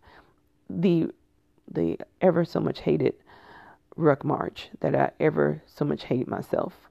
That at some point you feel like giving up. The load is too heavy to carry. Your feet can't go a bit more. But then, if you can get through that, you have the motivation to not only finish, because we all aim to finish, but the motivation to do something that you don't think that you can do. So it travels into spaces like that. Or the motivation to see yourself in a different span, to see your successes, to revel in your failures, to be motivated to push ahead. And I guess that's what motivation to me is, the ability to keep moving, to keep going, to endure, but to come out on the other side a different person. So when you come to our classes, it's not just merely a yoga class or yoga practice. It is, like, I want to say, an experience. And although we're taking you through Sun A, Sun B's, different other various poses, the asanas as they're called it in Sanskrit, but those are only a mere metaphor for you, for all of us, as we kind of connect and sweat. I mean, because it is a very, very, I mean, you get sweaty, but you're connecting with the various parts of your body that you don't regularly connect on, and you're finding the majesty with what you can do, what you can accomplish. Just imagine you completed a 75-minute yoga practice, and it encompassed Sun A, Sun B's. You did a whole bunch of chaturangas, high plank, low plank. Yes, I know those parts are horrible. I agree, because sometimes I hate chaturangas too. But you did it, and your body did it, and it did something you didn't think you could do. How will that translate into your life, the rest of your day?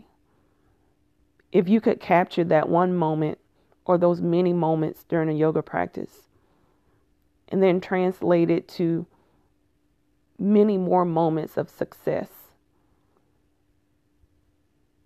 And maybe you don't feel so successful, but there's something successful in trying, maybe not always accomplishing, but putting forth the effort.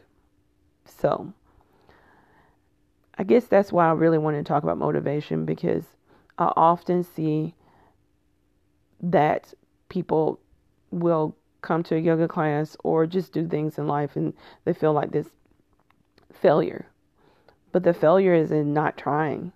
So the motivation is to keep going past your perceived failures and just keep pushing on and coming out the other side a different person, or maybe the same person with different views, right? So I wanted to talk about that today because I was feeling it in my heart. And that's one thing that we're passionate about at Join Forces Yoga.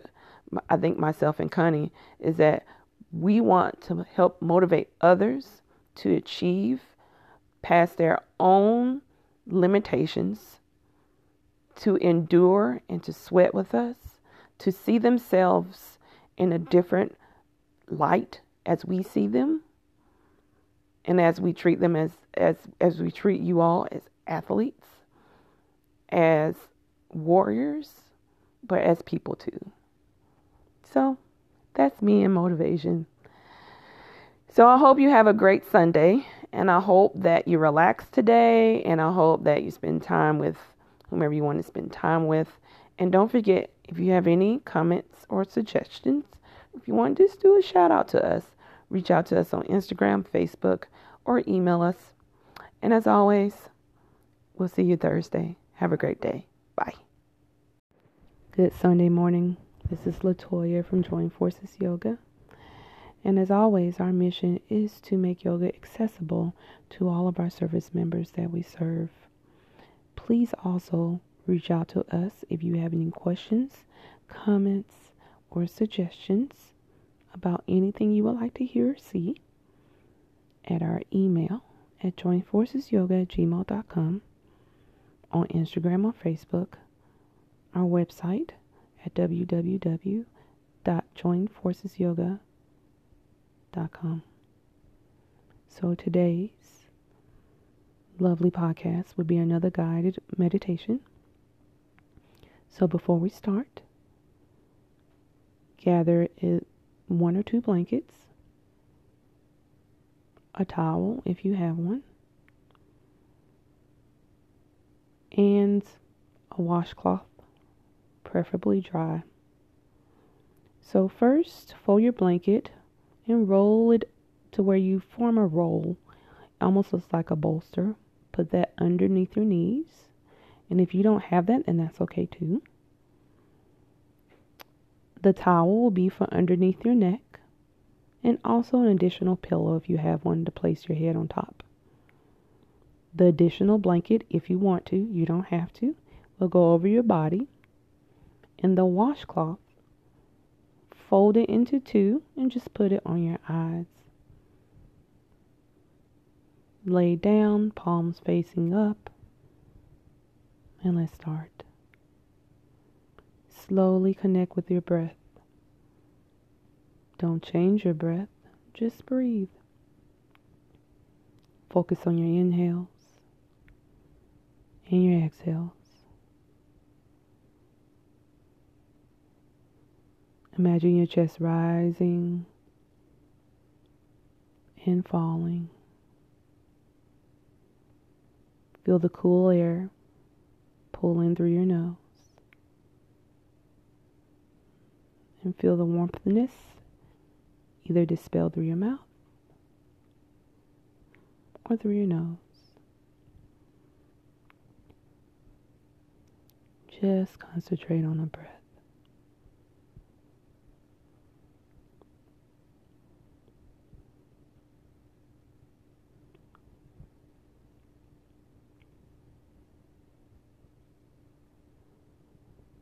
And then slowly change your breath to where the inhales are deeper and the exhales are a little bit longer.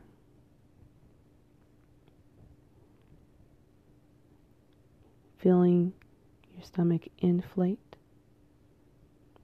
and deflate. And as you're breathing, you're relaxing more into the ground, allowing the earth to carry you.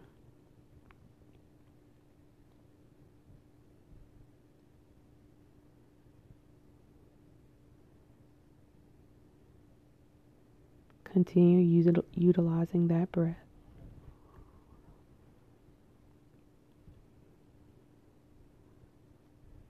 Feeling relaxed and safe.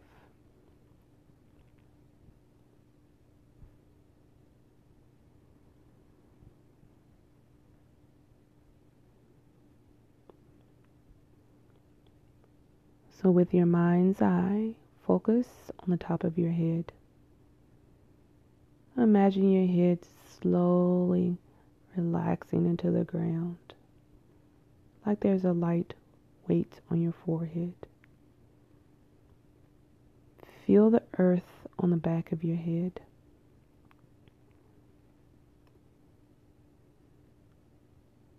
Moving down to your neck. Feeling the cool wind, cool air underneath the back of your neck.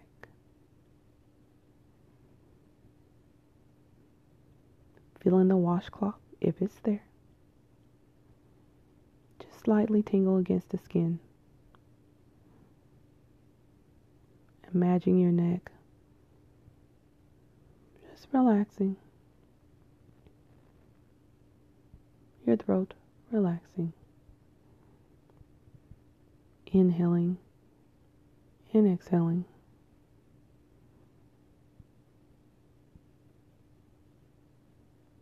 Slowly move to your right shoulder. Imagine light pressure on that right shoulder, slowly caressing it to the ground or to the earth. Breathing, releasing any tension that might be there from the week.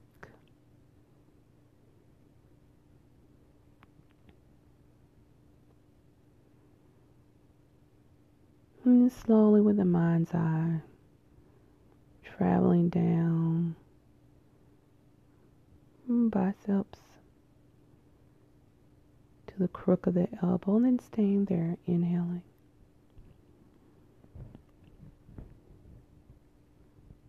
And exhaling. Relaxing that elbow, releasing whatever tension's there. And traveling down the arm to the palm of the hand. The palm of the hand is slowly open and released. Feeling the air on top. Feeling the ground underneath. Imagine a tiny little weight pressing lightly on the palm. No pressure, just a little bit. And as you breathe, that right hand slowly and utterly is released and held. Releasing any tension in that right arm and that right hand that you've been holding on to. And then slowly go to the right thumb. The finger beside the thumb. The middle finger. The ring finger. And the pinky finger. Using your breath to relax that whole hand into the ground.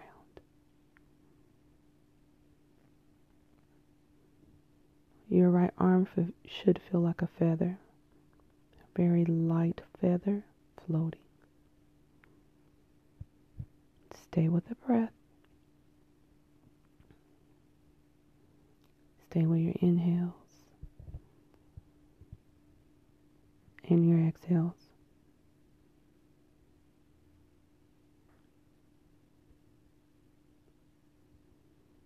And slowly, with your mind's eye, travel back up that arm to the right shoulder. Stay there. Inhale. And exhale. And with your mind's eye, walking across toward the midline of the body, across the clavicle, to the left shoulder. Hold your breath at the left shoulder. Our shoulders hold so much pressure and stress. Just let the breath release whatever you're holding on to. Imagine light pressure on that left shoulder, slowly and utterly releasing it to the ground.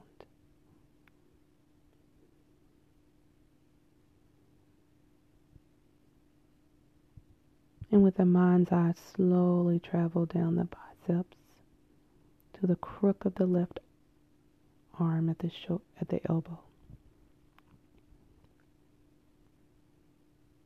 Stay here and breathe.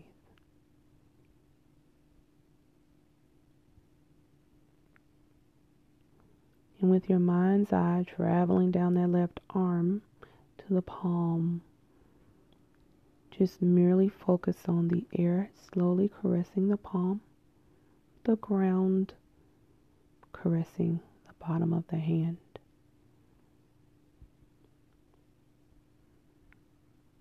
As you're breathing, imagine that left hand is the flower slowly opening and releasing and finding comfort.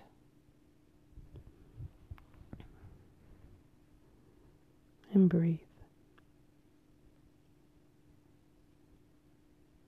And with your mind's eye traveling to that thumb,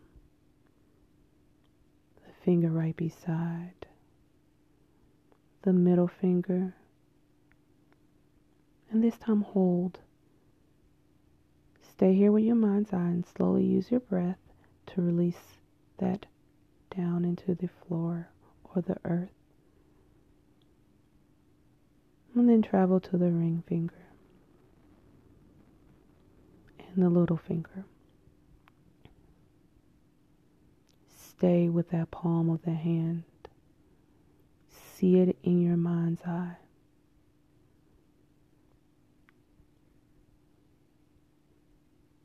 And continue to breathe.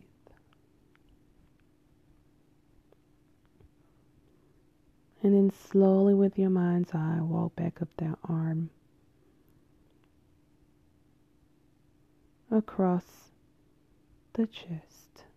In the middle of the chest in this day. So imagine the weight of the world slowly releasing from your chest as it opens. As your shoulders relax a little bit more. Using your breath as a tool. And then slowly take your mind's eye to the back of your body, at the base of your neck. Walking down vertebrae by vertebrae. And as you walk down vertebrae by vertebrae, imagine your back slowly release to the ground, releasing the pains and stresses of the week. Down to your right hip. Breathe into that right hip.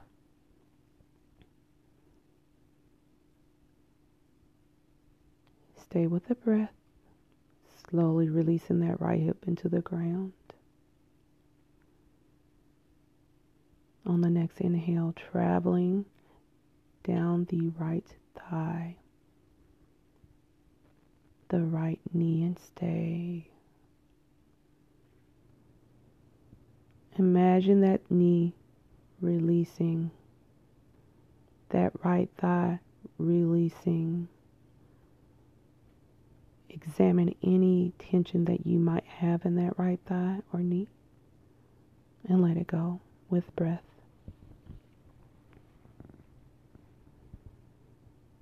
Breathing, inhale, and releasing on the exhale. With the mind's eye traveling down the shin, the ankle, to the top part of the foot. Feeling the cool crispness of the air touch your foot on top and bottom. Imagine releasing your foot, examining any tension that you might have, letting it go using your breath. Just breathing that right foot.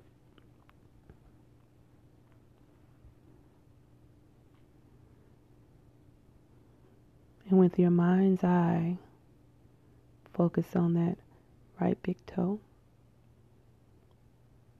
and releasing it, the toe right beside. Breathing into the third toe, focusing on the fourth toe, and then lastly focusing on the little toe. Imagining all those toes just let go. Be relaxed. Allow that right leg to feel relaxed. Breathing into that whole right side of our body.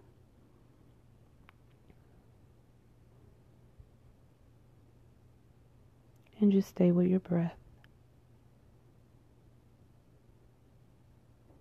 Your right side should feel like a feather floating, a feather floating. Just let go. And on the next breath, traveling back up that right leg to the right hip and right across to the left hip.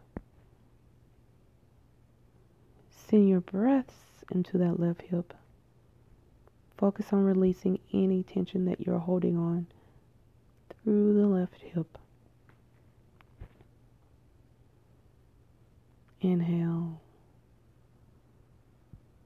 and exhale. And slowly with your mind's eye, walking down that left thigh to the left knee and hold it here.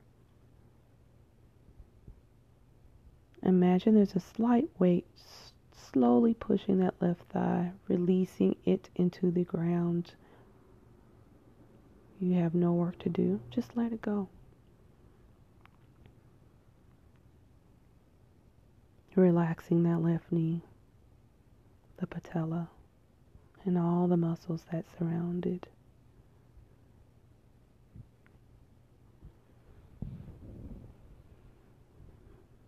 And then just slowly traveling down the left shin to the ankle, to the foot. Feel the air caress the left foot. Feel the air wrap that whole foot in its glory. Feel the left foot just totally relax. Breathing into relaxation, breathing into letting go. You have nothing to hold on to.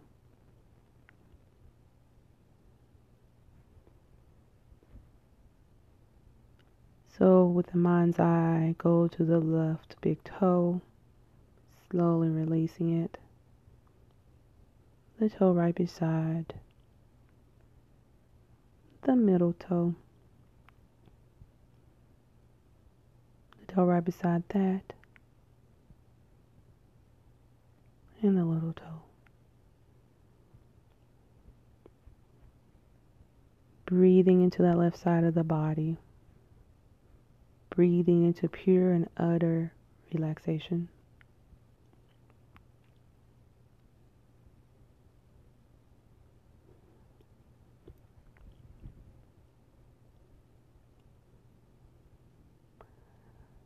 Your whole body should feel like one big feather, one big pillow. Relaxed, focused.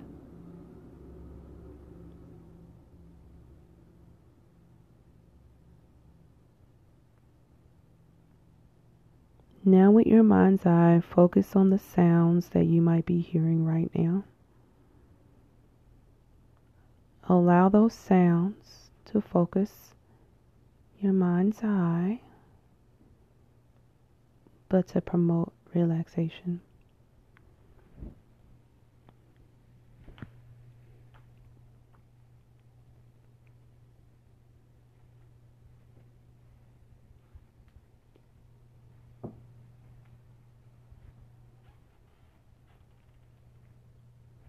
Just breathe.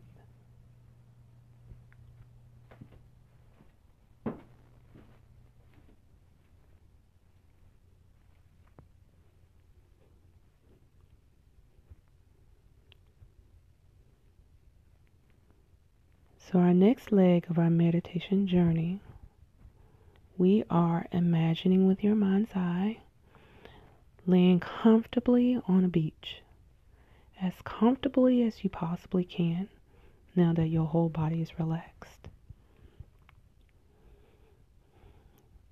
Imagine the sand underneath. Imagine your body being held up by those little cushions of sand. And breathe. In your mind's eye, you are there at that beach, body being held. Imagine the sun setting right in front of you. See the colors of the sun as it slowly sets in the ocean. The reds, the yellows. See the crispness of the sky. Imagine the coolness of the ocean waves pushing the air across your body.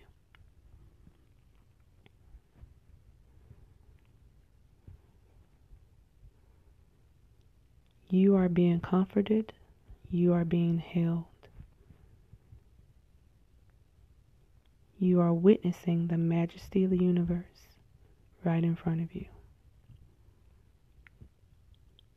Continue focusing on your breath.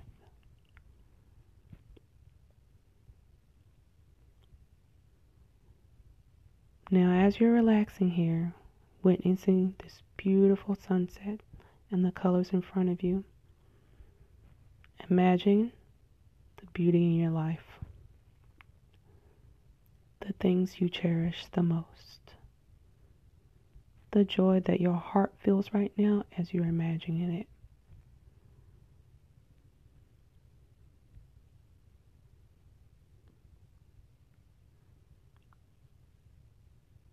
Feel your body relax more.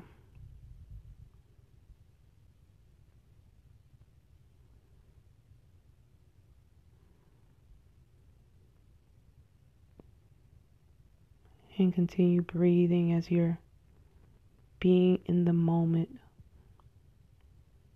witnessing your own beauty.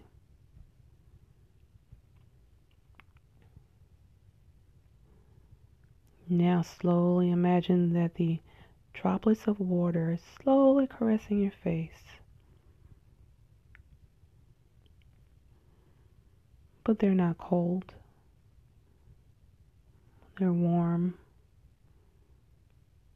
You're being warmed. You're being held. You're feeling safe.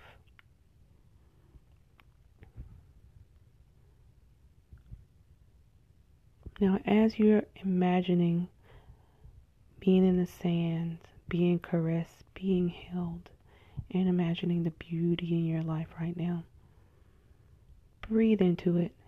You don't have to do anything else other than see what makes you the most happy. Feel the most relaxed. Stay in the moment and breathe.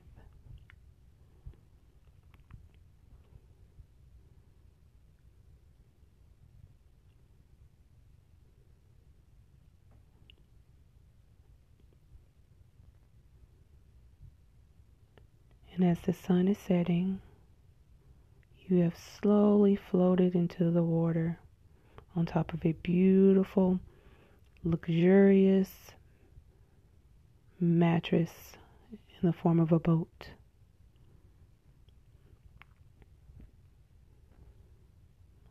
The waves are not choppy. The journey is smooth, floating, feeling the majesty of the universe.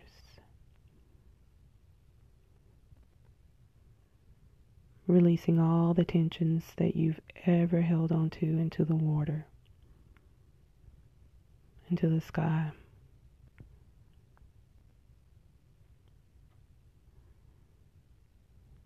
And if something comes into mind, just allow it to float away and refocus.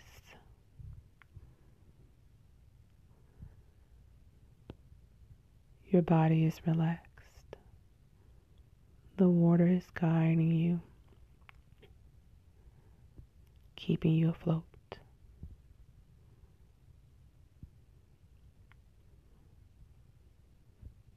And just breathe and float.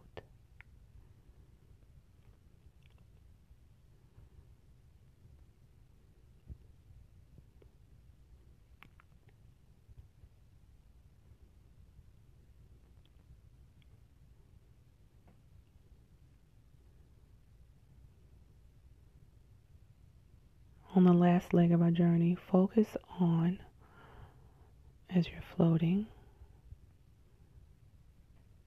focus on remembering the things that make you the most happy and bringing it back into when you wake up. Let that happiness promote more relaxation.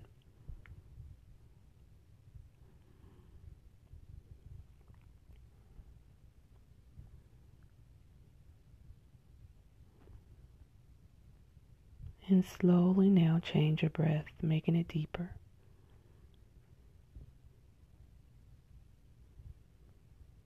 The inhales and the exhales become deeper, taking it in the little bits of relaxation you have left.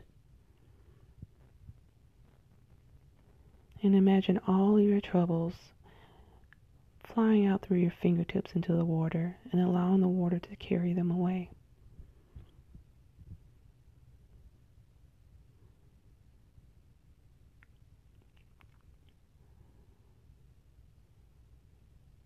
Inhaling deeper, exhaling deeper,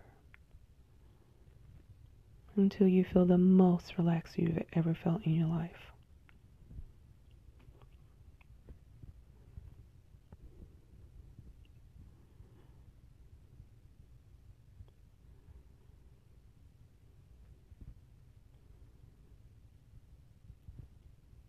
And as I count back from 10, we will slowly start to reawaken to our body.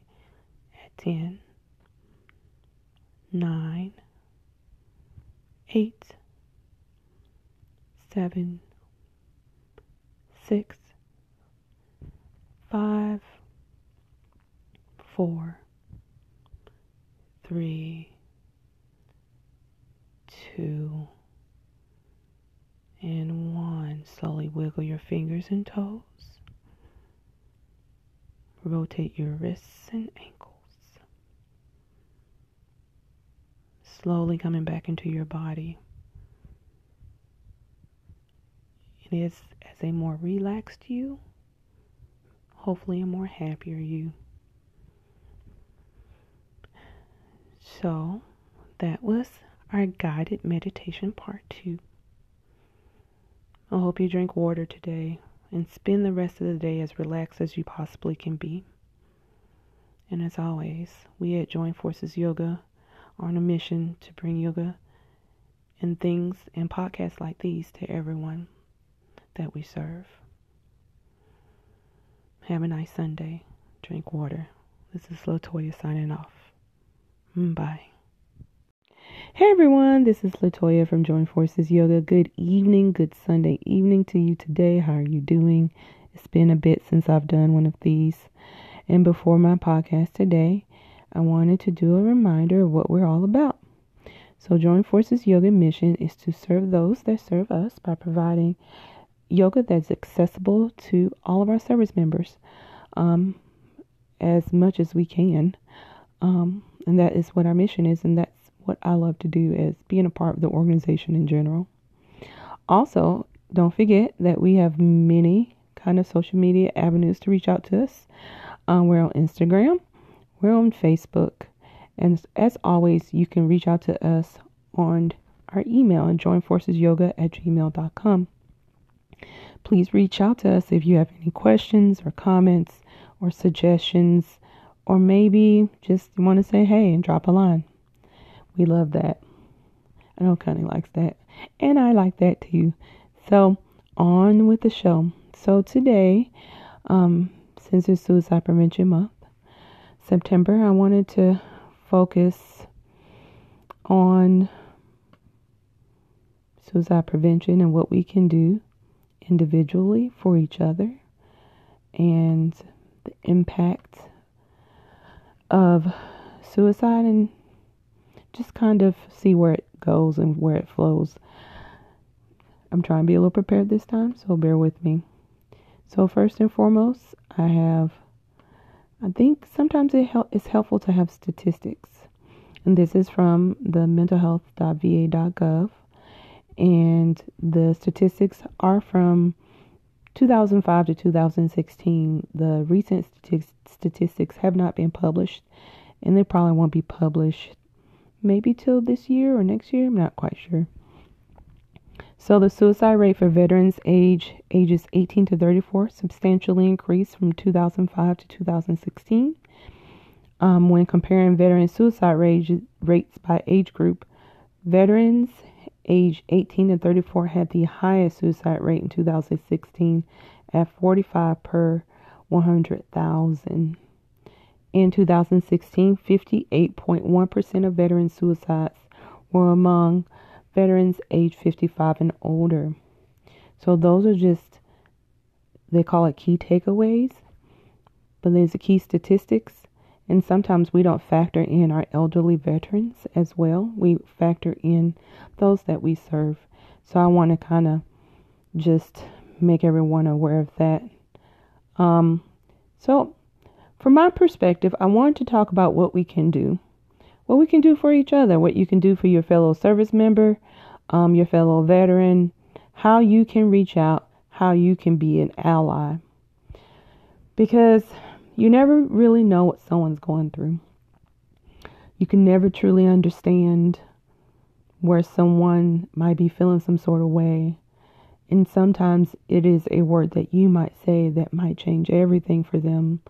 But you might be the safe space for them to be able to exchange some of those feelings and some of the pain that they're going through. And I also, at the end of this podcast, I want to give out some numbers for the military crisis line, veterans crisis line, because I think that it would be helpful. So how can we help?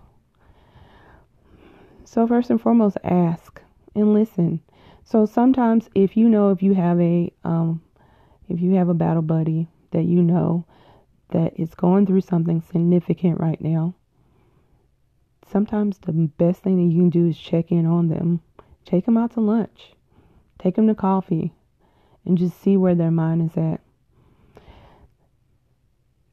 In my experience, it is often when someone reaches out to another person that might be feeling some sort of way, feeling maybe this ideation of they don't want to be here anymore, the ability to reach out to someone and provide that safe space is instrumental in their not only reaching out to you and letting you know how they might be feeling, but it gives them permission to let their guard down, which is so very important. And also be willing to listen. Be willing to listen to a point where listen without judgment, and listen to a point where you're not necessarily giving advice. Is often when someone's going through something, they don't want your advice. They just want to be heard. So active listening is important. And I want to venture into warning signs. So I'm going to let's reach out to warning signs. And so for every person, warning signs might be different. We're all very dissimilar, if that's a word, dissimilar. So what you think is a warning sign to you may not be a warning sign to them. And so I want to point to some warning signs. So these are a few. Talking about feeling hopeless or having no reason to live. Talk about feeling trapped or in unbearable pain. Talk about being a burden to others. Increasing the use of substances such as alcohol or drugs. Acting anxious or agitated, behaving recklessly, withdrawing or isolating themselves, and extreme mood swings. And there are many more, and just know that I got these symptoms, even though these are accessible to me, but these are on the suicidepreventionlifeline.org. And sometimes, although these symptoms can be symptoms of someone that could be simply depressed, there's no way to know. But just know if you can see those warning signs, it will help you to like reach out and kind of, see what's going on with your battle buddy. And then getting them help or being the help. And so I won't go into risk factors, and I think there are so many risk factors that someone might be going through. You're not going to necessarily know mental disorders, but you will have an end if they're a true battle buddy into like the pulse of how they're feeling. If they feel and seem different, a little bit more hopeless than usual, the key is to kind of reaching out, like touch base, see what's going on. Ask and be an active listener. And so those are first and foremost how you can be of help to someone else, and simply being there. Everyone's pain is different. What we experience might be somewhat the same, but our response is only inherently different, perfect for ourselves. And sometimes a simple act of kindness and, reaching out, doing something you won't regularly do, and not discounting how someone's feeling. Because honestly, you never really know what someone's going through, and what the word that you might provide them, the kind word, will be the thing that changes their life or changes the direction of their day. So if this is happening to you, if you're feeling in crisis, and I don't know this, and so I'm just putting it out there, and how to take care of yourself, ask for help. Ask for help. Your battle buddies, people in the barracks, your squad leader, your friends, your family, ask for help.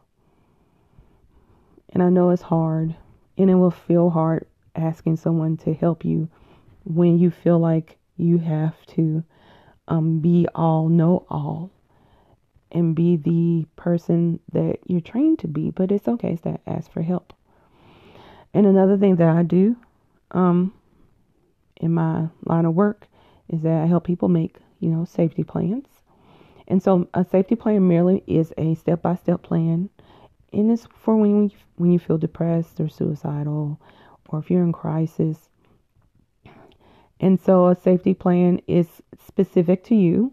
Kind of some elements of a safety plan are like people that you can reach out to when you feel bad, places that you can go that make you feel better, some coping skills that you have, like if you're feeling depressed, what makes you feel better. It could be something as so small but so very important. If you have a pet, simply as petting your dog, taking a walk outside. And things that make you feel good are those that you kind of add to your safety plan. But like everybody's safety plan will be different. What you think that might be helpful is may not be helpful to someone else. So like if you're feeling depressed, like what makes you happy? Do you like going outside? Do you like going fishing? And sometimes if that's not accessible, other things that can get you connected with maybe going to the park, taking your dog to the park. Other elements of your safety plan could be those 5 key friends or more friends, people you can reach out to, that you can call, that are important to you and that will really listen to you. And we always talk about coping strategies. And coping strategies are like good ways that you cope with things that are not maladaptive, like some harmful things that if maybe a harmful thing is drinking too much, and maybe that might not be helpful. So good coping strategies. And then recognizing your personal signs. what thoughts, what situations, what moods kind of place you or trigger your crisis. And then writing that and fully acknowledging that and kind of making a plan for that as well. Like I said, I am not the expert. It is, and this also can be found on suicidepreventionlifeline.org. And you can, it has how to make a safety plan, how you get in a plan template, and keeping it accessible to you, like maybe on a refrigerator, to where you can reach out, touch it if need be, and it'll help you through, or at least my wish and hope, during when times are rough. And as always, I'm going to go ahead and put these numbers out now. There is phone lines. There is the Veterans Crisis Line, aptly named. It's also the Military Crisis Line. It's 1-800-273-8255, pressing 1. There's also, and please, at this, whether you're going through someone, know someone's going through something, giving them access. You can also send a text message to 838-255 to connect with a VA responder. You can also, the things have gotten more technically good. So you can start a confidential online chat session at the veteranscrisisline.net/chat. And if you're wanting more information, please email us at joinedforcesyoga@gmail.com, and I can send you all of those links. Also, another way is to, especially if you're feeling in crisis, go to the ER. And believe me, I'm not an expert in any of this. These are resources that I'm aptly aware of. So, or go to the nearest VA facility. And sometimes you might not be near a VA facility. All we're wanting you to do, and mind you, we're not experts. I'm not an expert at all, but I think that this is so very important. And our goal is to make those numbers so they're not so high. Inviting people to ask for help, even when it's hard. Inviting people to reach out to others, even when it's difficult. And knowing that it's okay to feel sad and depressed. And it's okay to reach out when you feel that way. And that we all can be here for each other. So if you have a battle buddy and you know that they're going through some things, be a friend, listen. But if you know that they're in crisis, reach out for them, get them the help that they need. On the VA site, and I like this, is #BeThere. And basically it says we can all help prevent suicide, but many people don't know how to support the veteran or the service member in their life who's also going through a difficult time. And a simple act of kindness can help someone feel less alone. So this is me reading from the site, and I love it so much, so I wanted to just kind of reach out and read that, because we're not experts at all, but we care about our community, and we care about the service members that we interact with daily. And this is just me, LaToya, reaching out, hoping this helps you or someone else. And so that was what I really felt passionate about today, and I wanted to kind of discuss. So as always, please reach out to us through Facebook, through Instagram. Some of the websites that I spoke of also, to where you can also see the Military Crisis Line, or Veterans Crisis Line, is the veteranscrisisline.net, and it has information for the Military Crisis Line, how to connect with a responder, calling, chatting, texting, supporting for our deaf and hard of hearing folk. It's available 24/7, and it serves all veterans, all service members, their family members and friends, National Guard and reserves. That's one important line. Also, there's a suicide prevention lifeline.org. It also has the same number, but it has a lot of great resources. And go ahead and check those out. I wish I could provide more, but if you need more information, please reach out to us, and just know that we are accessible through those means. So I hope you have a great Sunday, and I hope that the rest of your week is good, and listen out to more of our podcasts. It will always be something different. It just felt in my heart today, and I just wanted to talk about it and provide resources to whomever needs it. So I hope you all have a great day. Signing off. Bye.